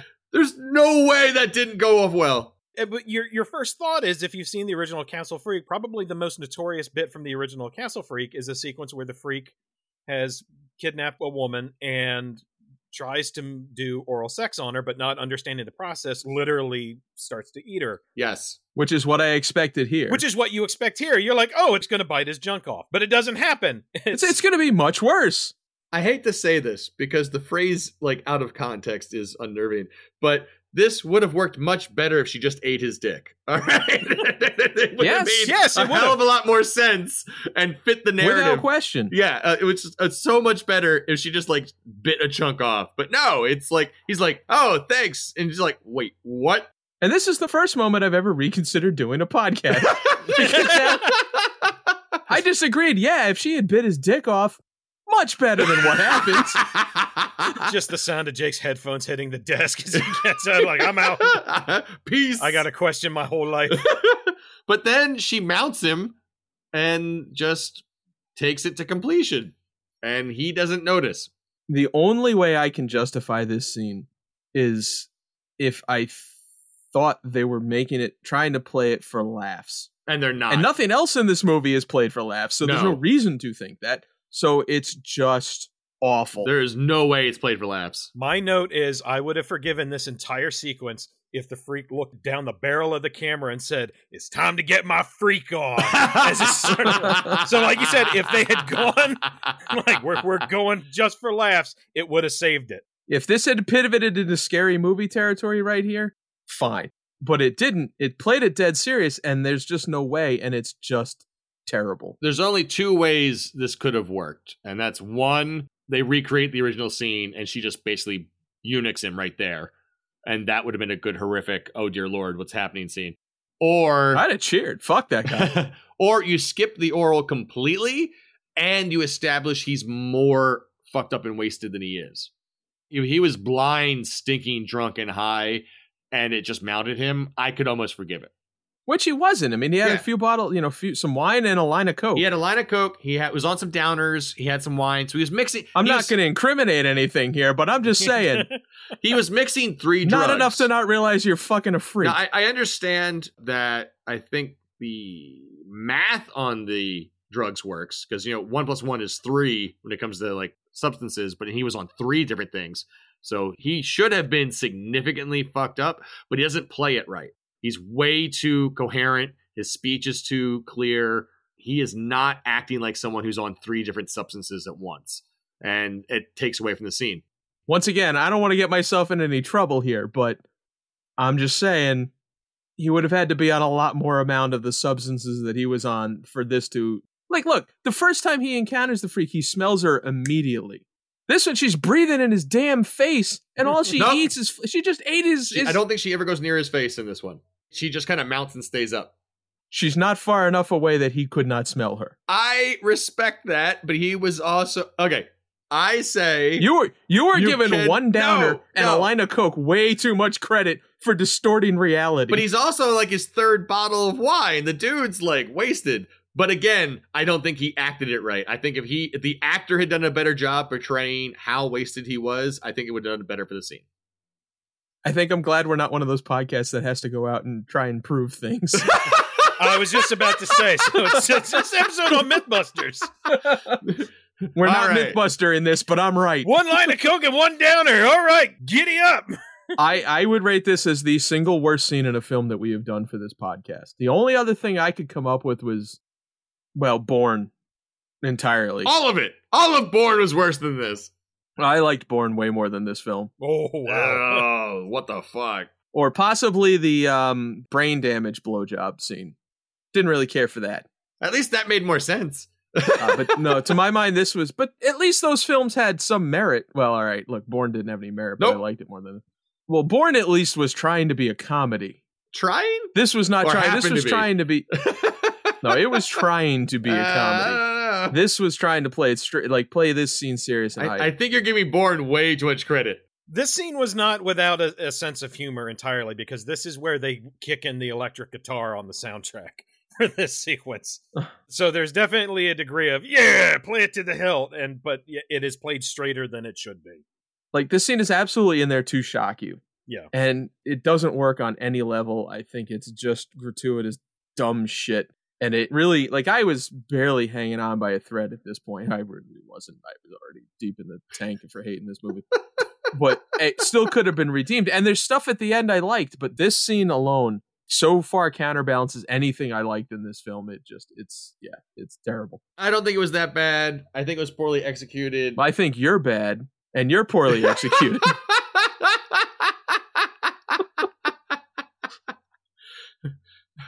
So maybe we should move on from arguing about sex and drugs on our horror movie podcast. All right, so John and Rebecca. Eric keeps reaching for the bell. Like, should I ring the bell? Should I ring the tuning fork? Should I? I was waiting. I was like, "Where's the damn bell?" It has been here. I've held off. But no, fuck it. I feel like us arguing about how much you can feel on coke merited a few rings. All right. I'm going to throw something else. One more thing about this scene. Oh, Christ. This doesn't really paint me... I still didn't realize it was a girl. What? Didn't even occur to me at this point. And it wasn't until... Well, because I just assumed it was castrated. Like in the original. Okay. I didn't think that hard about that. You have just invalidated like most of your complaints. All right? No, it doesn't change anything. Your ability of observance and nuance is just woo. I still wasn't really thinking about it because it's not like the scene wouldn't have worked just exactly the same with a dude. The massive vagina in the front of this thing didn't give you a clue. Well, but it didn't look like a vagina to me. It looked like he was, missing bits, like it was castrated, like in the original. No. Just no. There was nothing about that particularly resembled a vagina to me. No, it even... She even had like little like misshapen breasts. I mean, so do I.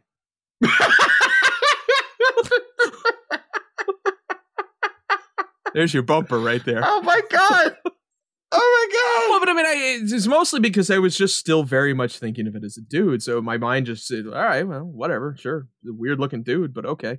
I had through like the whole beginning going like, she looks kind of feminine. That might be a woman. I think she's a woman. And then I got this scene like, yep. I didn't at any point think about even in this scene, I didn't really think about the gender until they call her the daughter later. Oh my god! Wow! Just wow! When I realized it later on, it didn't change my opinion of the scene any. It was still stupid. All right, so John calls for help. The friends come and find him covered in blood and Shelley dead. Take him a while to spot her, too. Yeah. They let him loose, and he's pissed, and they decide to go avenge her death. This scene, there's one thing in this scene where they find him. The way he goes to unlock the cuffs. Oh, because he walks over him. Yes. Because he goes over the bed. It's one of those things, it's like, I understand why they did it, because they don't want him to find the body just yet, but that is so... not how any human would do that. No, it was so awkward. The problem is it comes off mildly like he's just that like wasted and he's just being like lazy and whatnot. But you're right. Even in that situation, he would have walked around the damn bed. Like, I get why they did it, but it's so fucking awkward. It's not an action you should notice. Like, you should be aware that he's unlocking him. But in this case, it's like, what the fuck is he doing?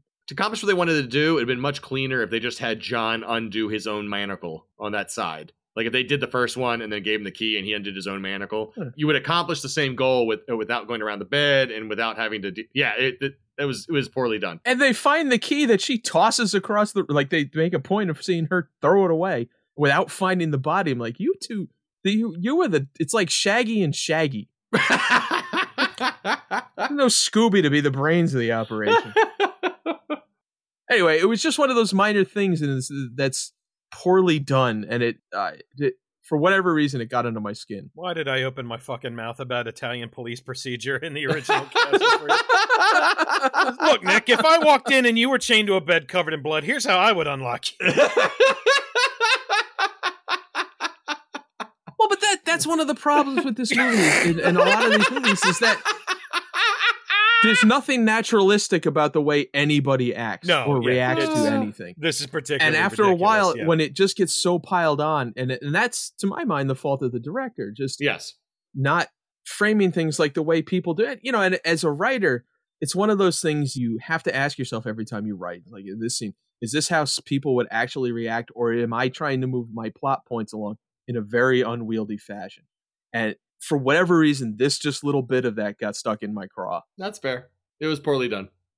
So then we go to the professor and Becca, where they are still searching the secret passages of the castle, and they find the freak's living place, where here they find a journal of Lavinia's, where it's the big exposition dump of, if you haven't figured it out yet, the grandpa had Yog-Sothoth possess him.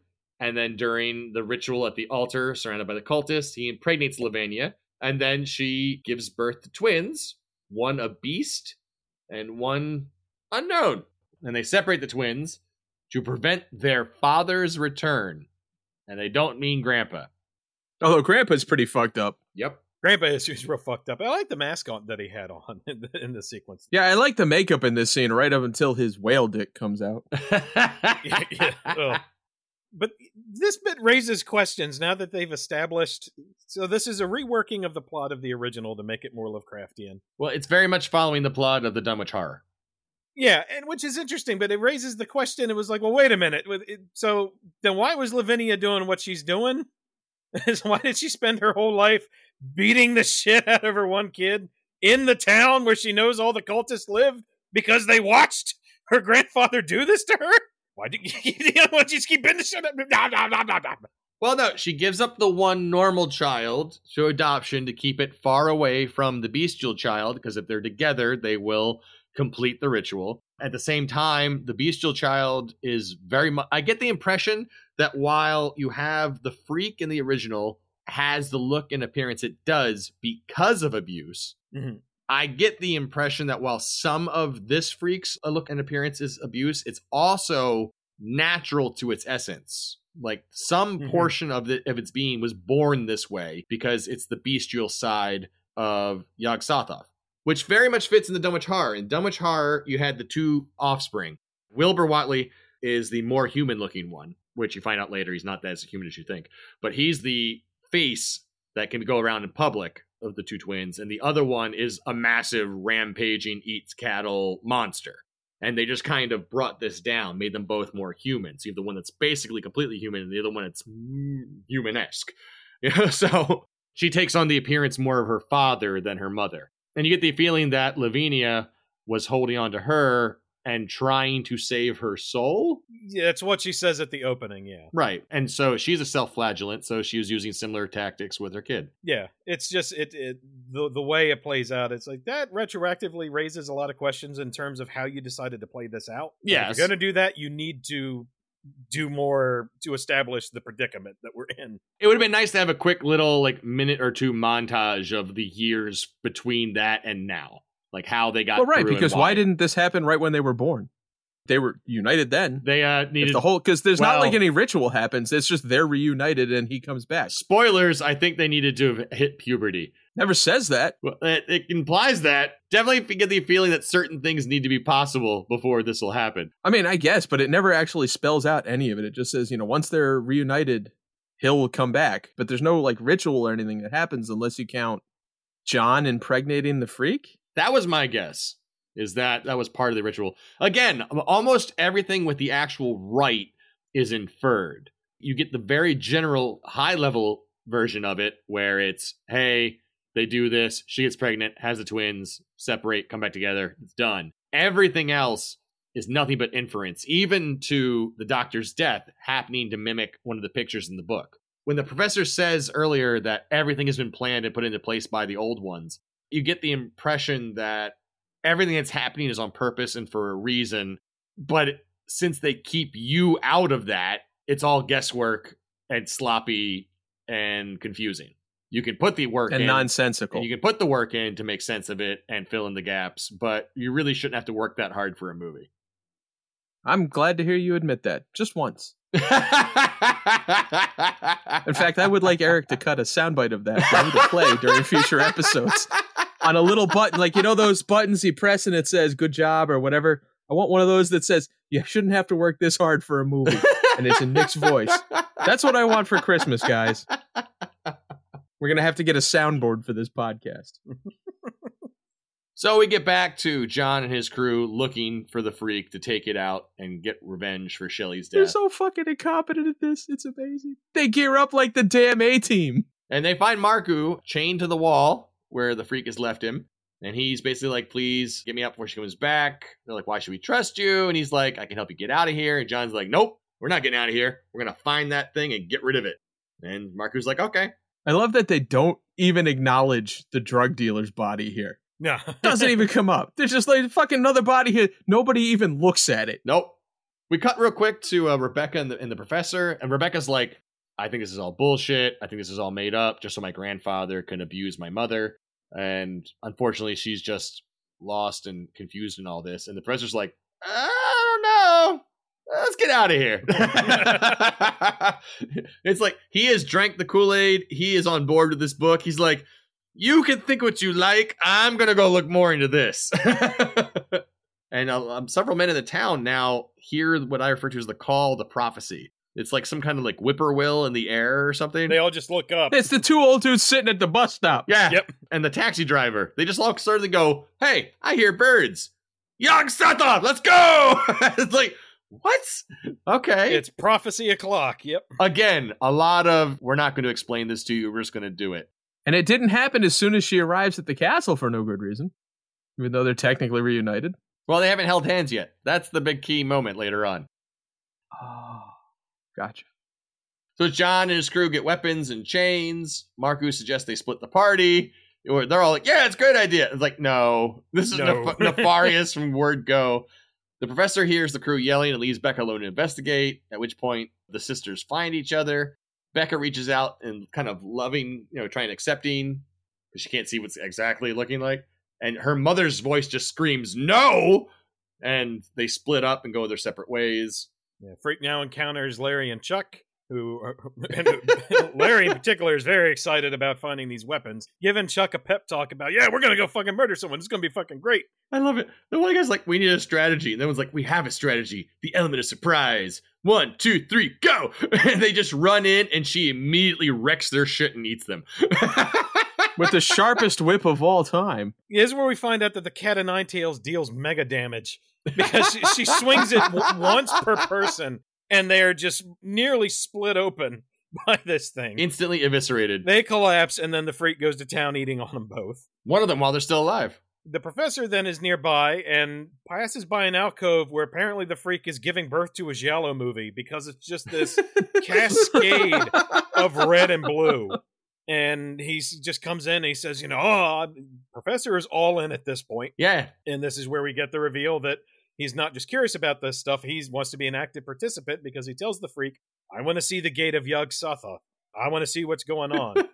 At which point, she releases her vaginal tentacle and grabs him around the neck. I was like, oh, shit! And of course, he's into it. He's like, I can see everything. I'm like, okay, I guess it's a good thing when the tentacle descends from your vaginal canal and wraps around you. So I spent some time pausing this to try, because there's a quick cut in there. Well, he says I can see everything. There's a quick cut of something, and I wanted to see what it was. And it's just a fucking landscape. Well, you can see that shit in a window. You don't need the tentacle wrapped around your goddamn neck. Same principle as the invisible flies. Is like, hey, we couldn't afford cool shit for this. Fucking Cthulhu-rotic asphyxiation here, and you don't need it. What do we have to put in here? Well, we got this travel flyer for Albania. All right. Albania. So at this point, John and Marku are alone as they're searching, and Marku, like, immediately betrays him. My note here was curse Marku's obvious and pointless betrayal. Nice reference.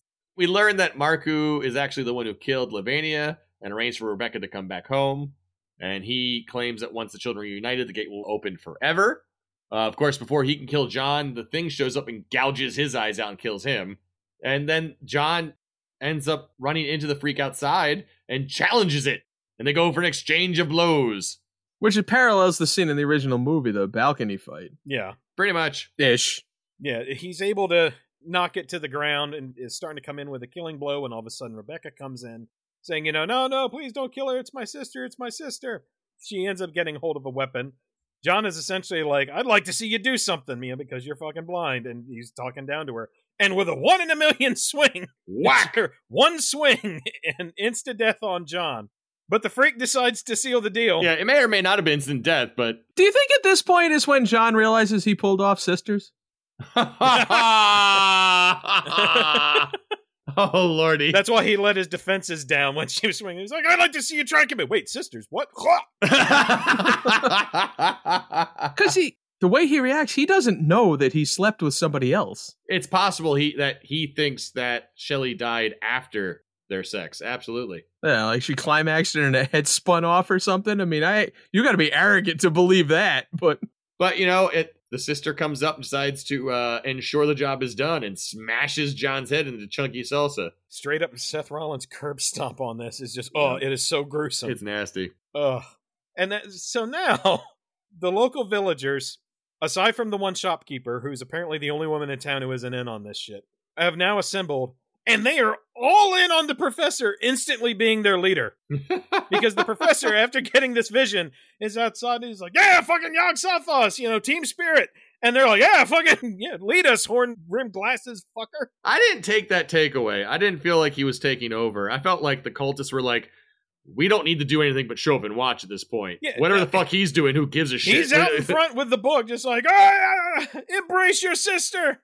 The cultists don't do shit in this. It's all Marku. He's like the only one that takes any kind of action in this entire film. He's absolutely. Like, I'll do it.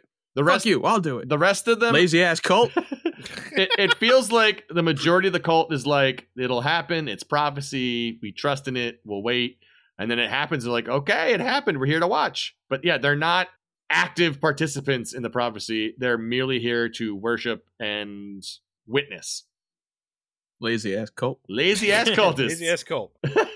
Yeah, Professor is just saying, embrace your sister Rebecca, embrace your father, embrace your family, and the freak's just like, oh, hey, come up with me on this stage. And they just quickly scamper up, and Rebecca's like, oh, okay, runs up, hand in hand with her sister. And then the sky opens. Before the Yog Sothoth shows up, and he's still reading from the book, he says, time for the old great ones to return. That's gotta be a fuck up, right? It's gotta be. He doesn't say the great old ones, even though he has said great old ones before, and it's always great old ones. But in this one, he flips it and he says old great ones. My theory here is he said it, nobody noticed it until edit, and they couldn't go back to Albania to reshoot it. Possible. Or they just said, good enough. But it's got to be a fuck up, right? They didn't flip it right there. I think it's a fuck up. Yeah. Okay. Definitely has to be. So at this point, the sky opens up and you can actually see Yog Sothoth, like in the clouds, and then the freak releases its full vaginal tentacle into the ground just to, chill and relax. It's fine. It's kind of like it's just there. It's like a garden hose. It just coils on the ground. It's like when you come home and you sit down in your chair and you undo your belt buckle and just let it all hang out. Yeah. It's like you've been at a wedding in a tux that doesn't fit and you finally just you let your gut hang out a little bit. That was this. I've been keeping that dick in all day. All day, man. Just let it all hang out. At which point, Rebecca starts crying out in pain, like labor pains. She falls to the ground. Her water breaks, although it's mostly blood. And then this large-ass yellow eye shows up between her legs, which in and of itself would have been fine, except then it, discharges a large amount of flesh or whatever the hell you want to call it. It's something starts surging forth. yeah. And then fade to black. Credits. So let's discuss this scene a little. Let's break it down. Time to unpack. Yog Sothoth showing up is cool. Yes, it is a really neat scene. Well done. But why did they start doing the hard still shots here? Yes, the freeze framing. Mm-hmm. Why did they freeze frame it? Never in the rest of the movie is there freeze framing. I mean, unless somehow the credits were freeze framed and I didn't really pick up on that. It didn't seem like it, but whatever. But there's not in any of the film part of this. And it's just like, wait, are we trying to channel the 70s here? It 100% reminded me of Night of the Living Dead, where it ends with all the still shots. Yeah, okay, except it's just so, it felt very awkward. I mean, one could argue that the gate is opening, the world and reality is unraveling, and that it was meant to be a jarring and disjointing view of the situation. And it's supposed to be awkward, and it's supposed to be unnerving and odd. Yeah, that's fine, but you don't need it at all. You've got a god in the sky. Yeah. You've got an unspooled tentacle. You don't need any of the other extra trickery. It's literally distracting in a moment where you're already going, what the fuck? I admit you probably don't need it. I just don't think it breaks the moment. It did for me. Yeah, absolutely. I mean, I'm assuming it's another 70s Italian movie throwback. I'm guessing, again, I'm not as well versed on that stuff as I should be. That's just my assumption. But yeah, it's just the way they pulled it off. There's a lot of bits and pieces here. I mean, I guess you could say this kind of parallels the stuff with the car accident earlier, where they intersplice these just shots of just a black screen in between cuts. So it kind of parallels that. You can see what the intent is in a lot of this, but yeah, it's just not executed well, and like Jake said, comes off as just distracting and pulled me out of it. And if you're going to do all these homages to Italian horror, why not film this in Italy? Or film it in Albania and say it's Italy.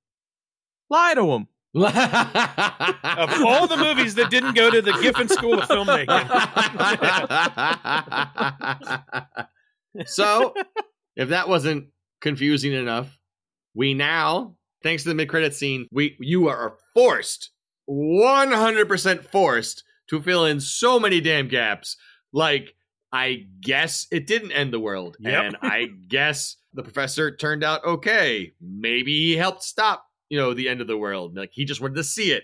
He didn't actually want to end it. He just wanted to see what's going on. And he was like crucial. Nothing. You get no actual wrap up on why the world still exists or how things work. Okay, help a brother out. Tell me what the mid-credit scene was, because I didn't know there was one. I turned that shit off as soon as the splooge came out of her. Okay. So here's how we go. We get the scene of the professor holding the Necronomicon. So this is clearly after the castle, not before. Mm-hmm. Walking up some steps and entering an office where we see a professor. Behind a desk with a library, he has a Miskatonic University mug. So it's Armitage. No. So the professor is there, and there's another student sitting in front of him. And the professor behind the desk looks up and goes, Armitage, come on in.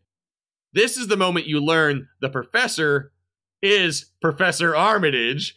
And he comes in with no context about why he's there, other than I'm guessing he's bringing the professor the Necronomicon. Armitage looks in, sees the student sitting there, and goes, West.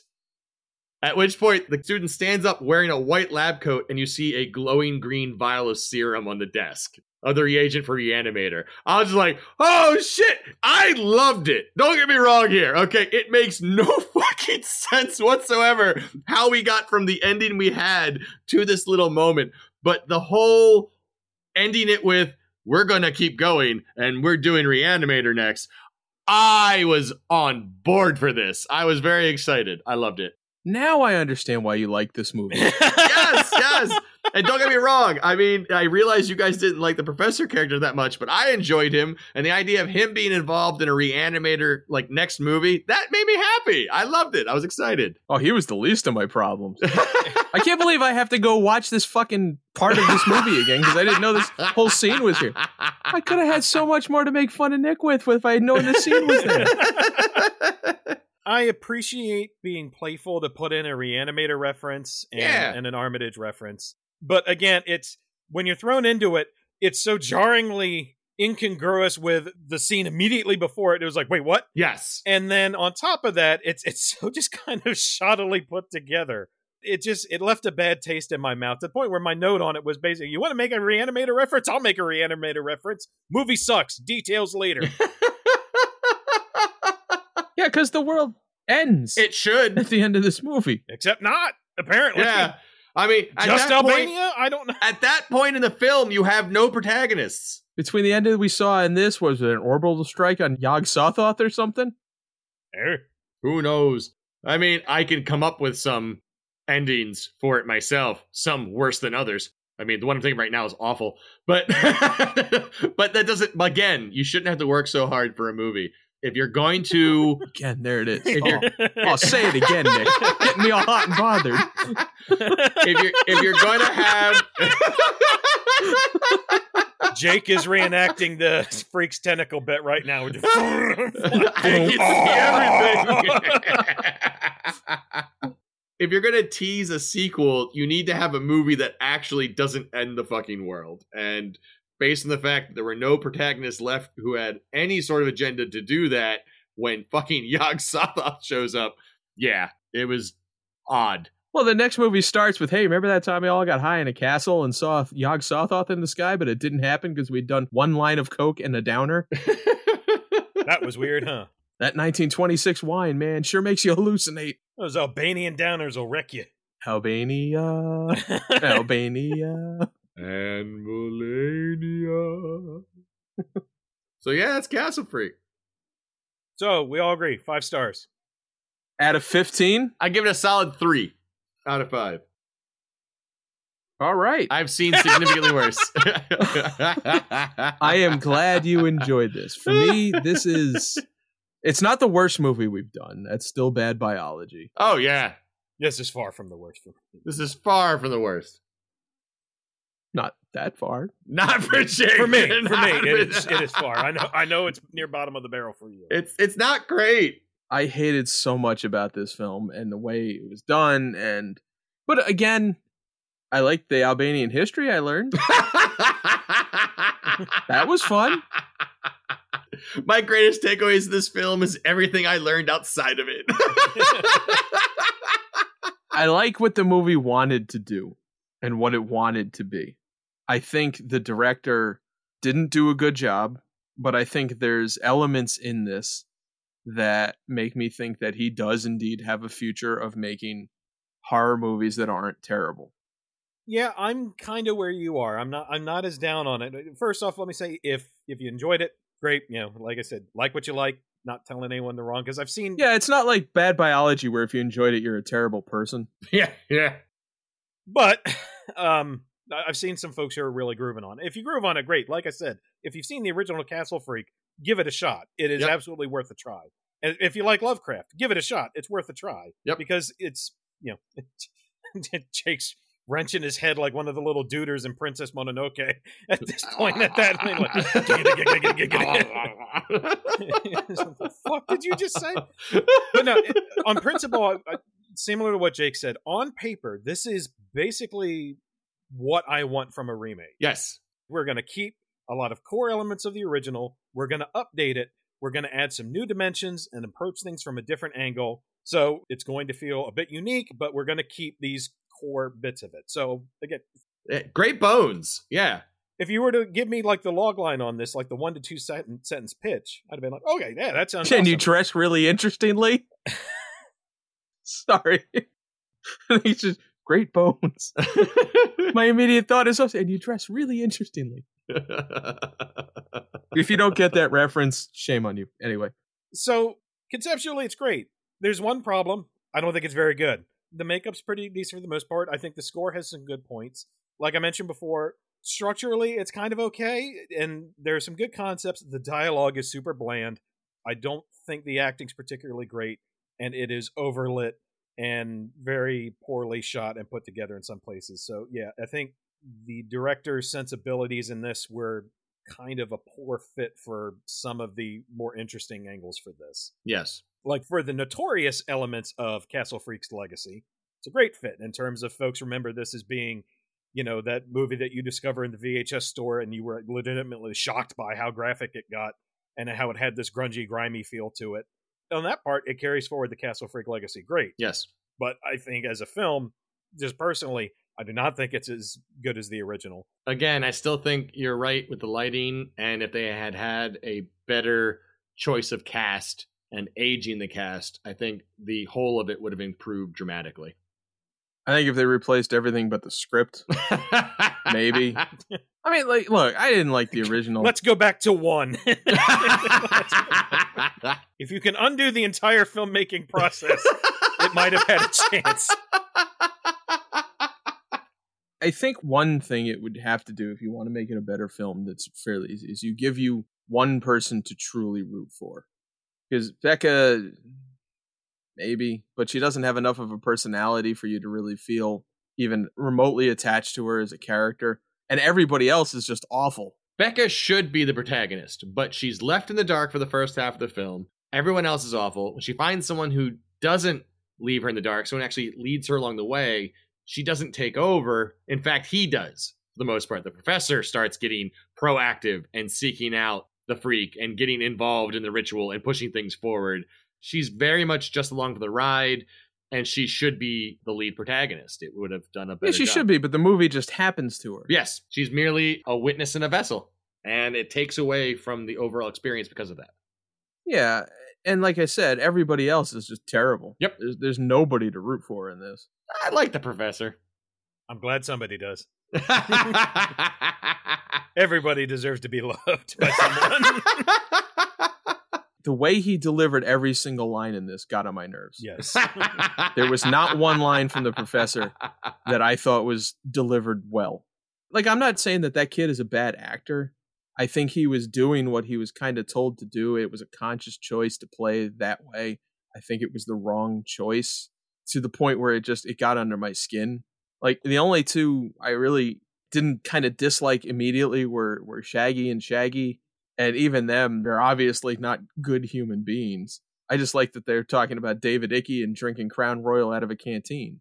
So, yeah, there was nothing for me to grab onto in this except the Cthulhu elements of it. And even those were so kind of name-checky and fan servicey, it didn't feel as integrated or as interesting as it should have been. Because, like, the professor just immediately knows all of this shit as soon as he sees it. And yeah, okay, now you find out later he's Armitage. Okay, but it doesn't flow well. It doesn't work right for my mind.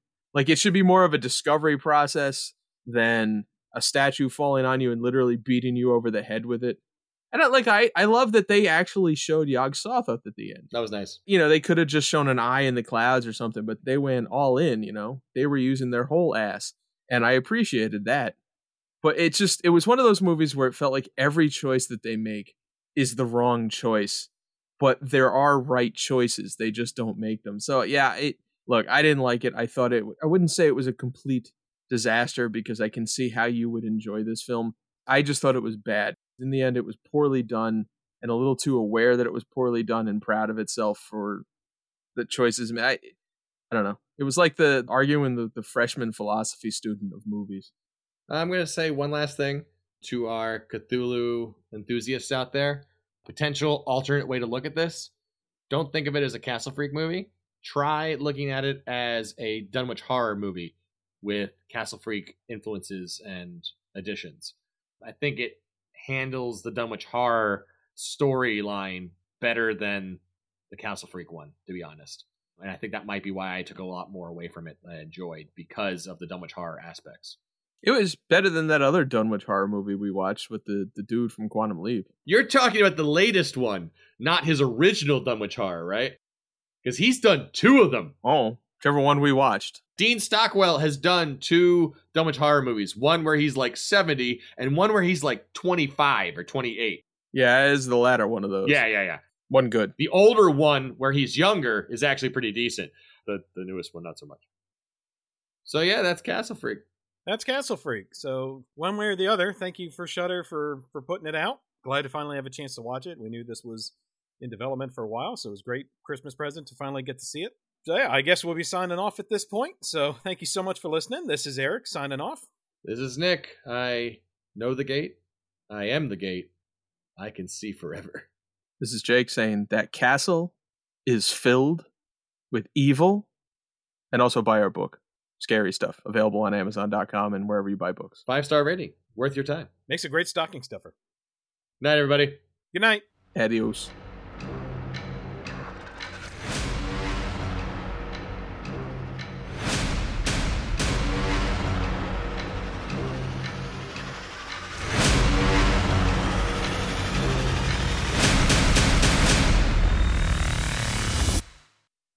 She even had like little like misshapen breasts. I mean, So do I.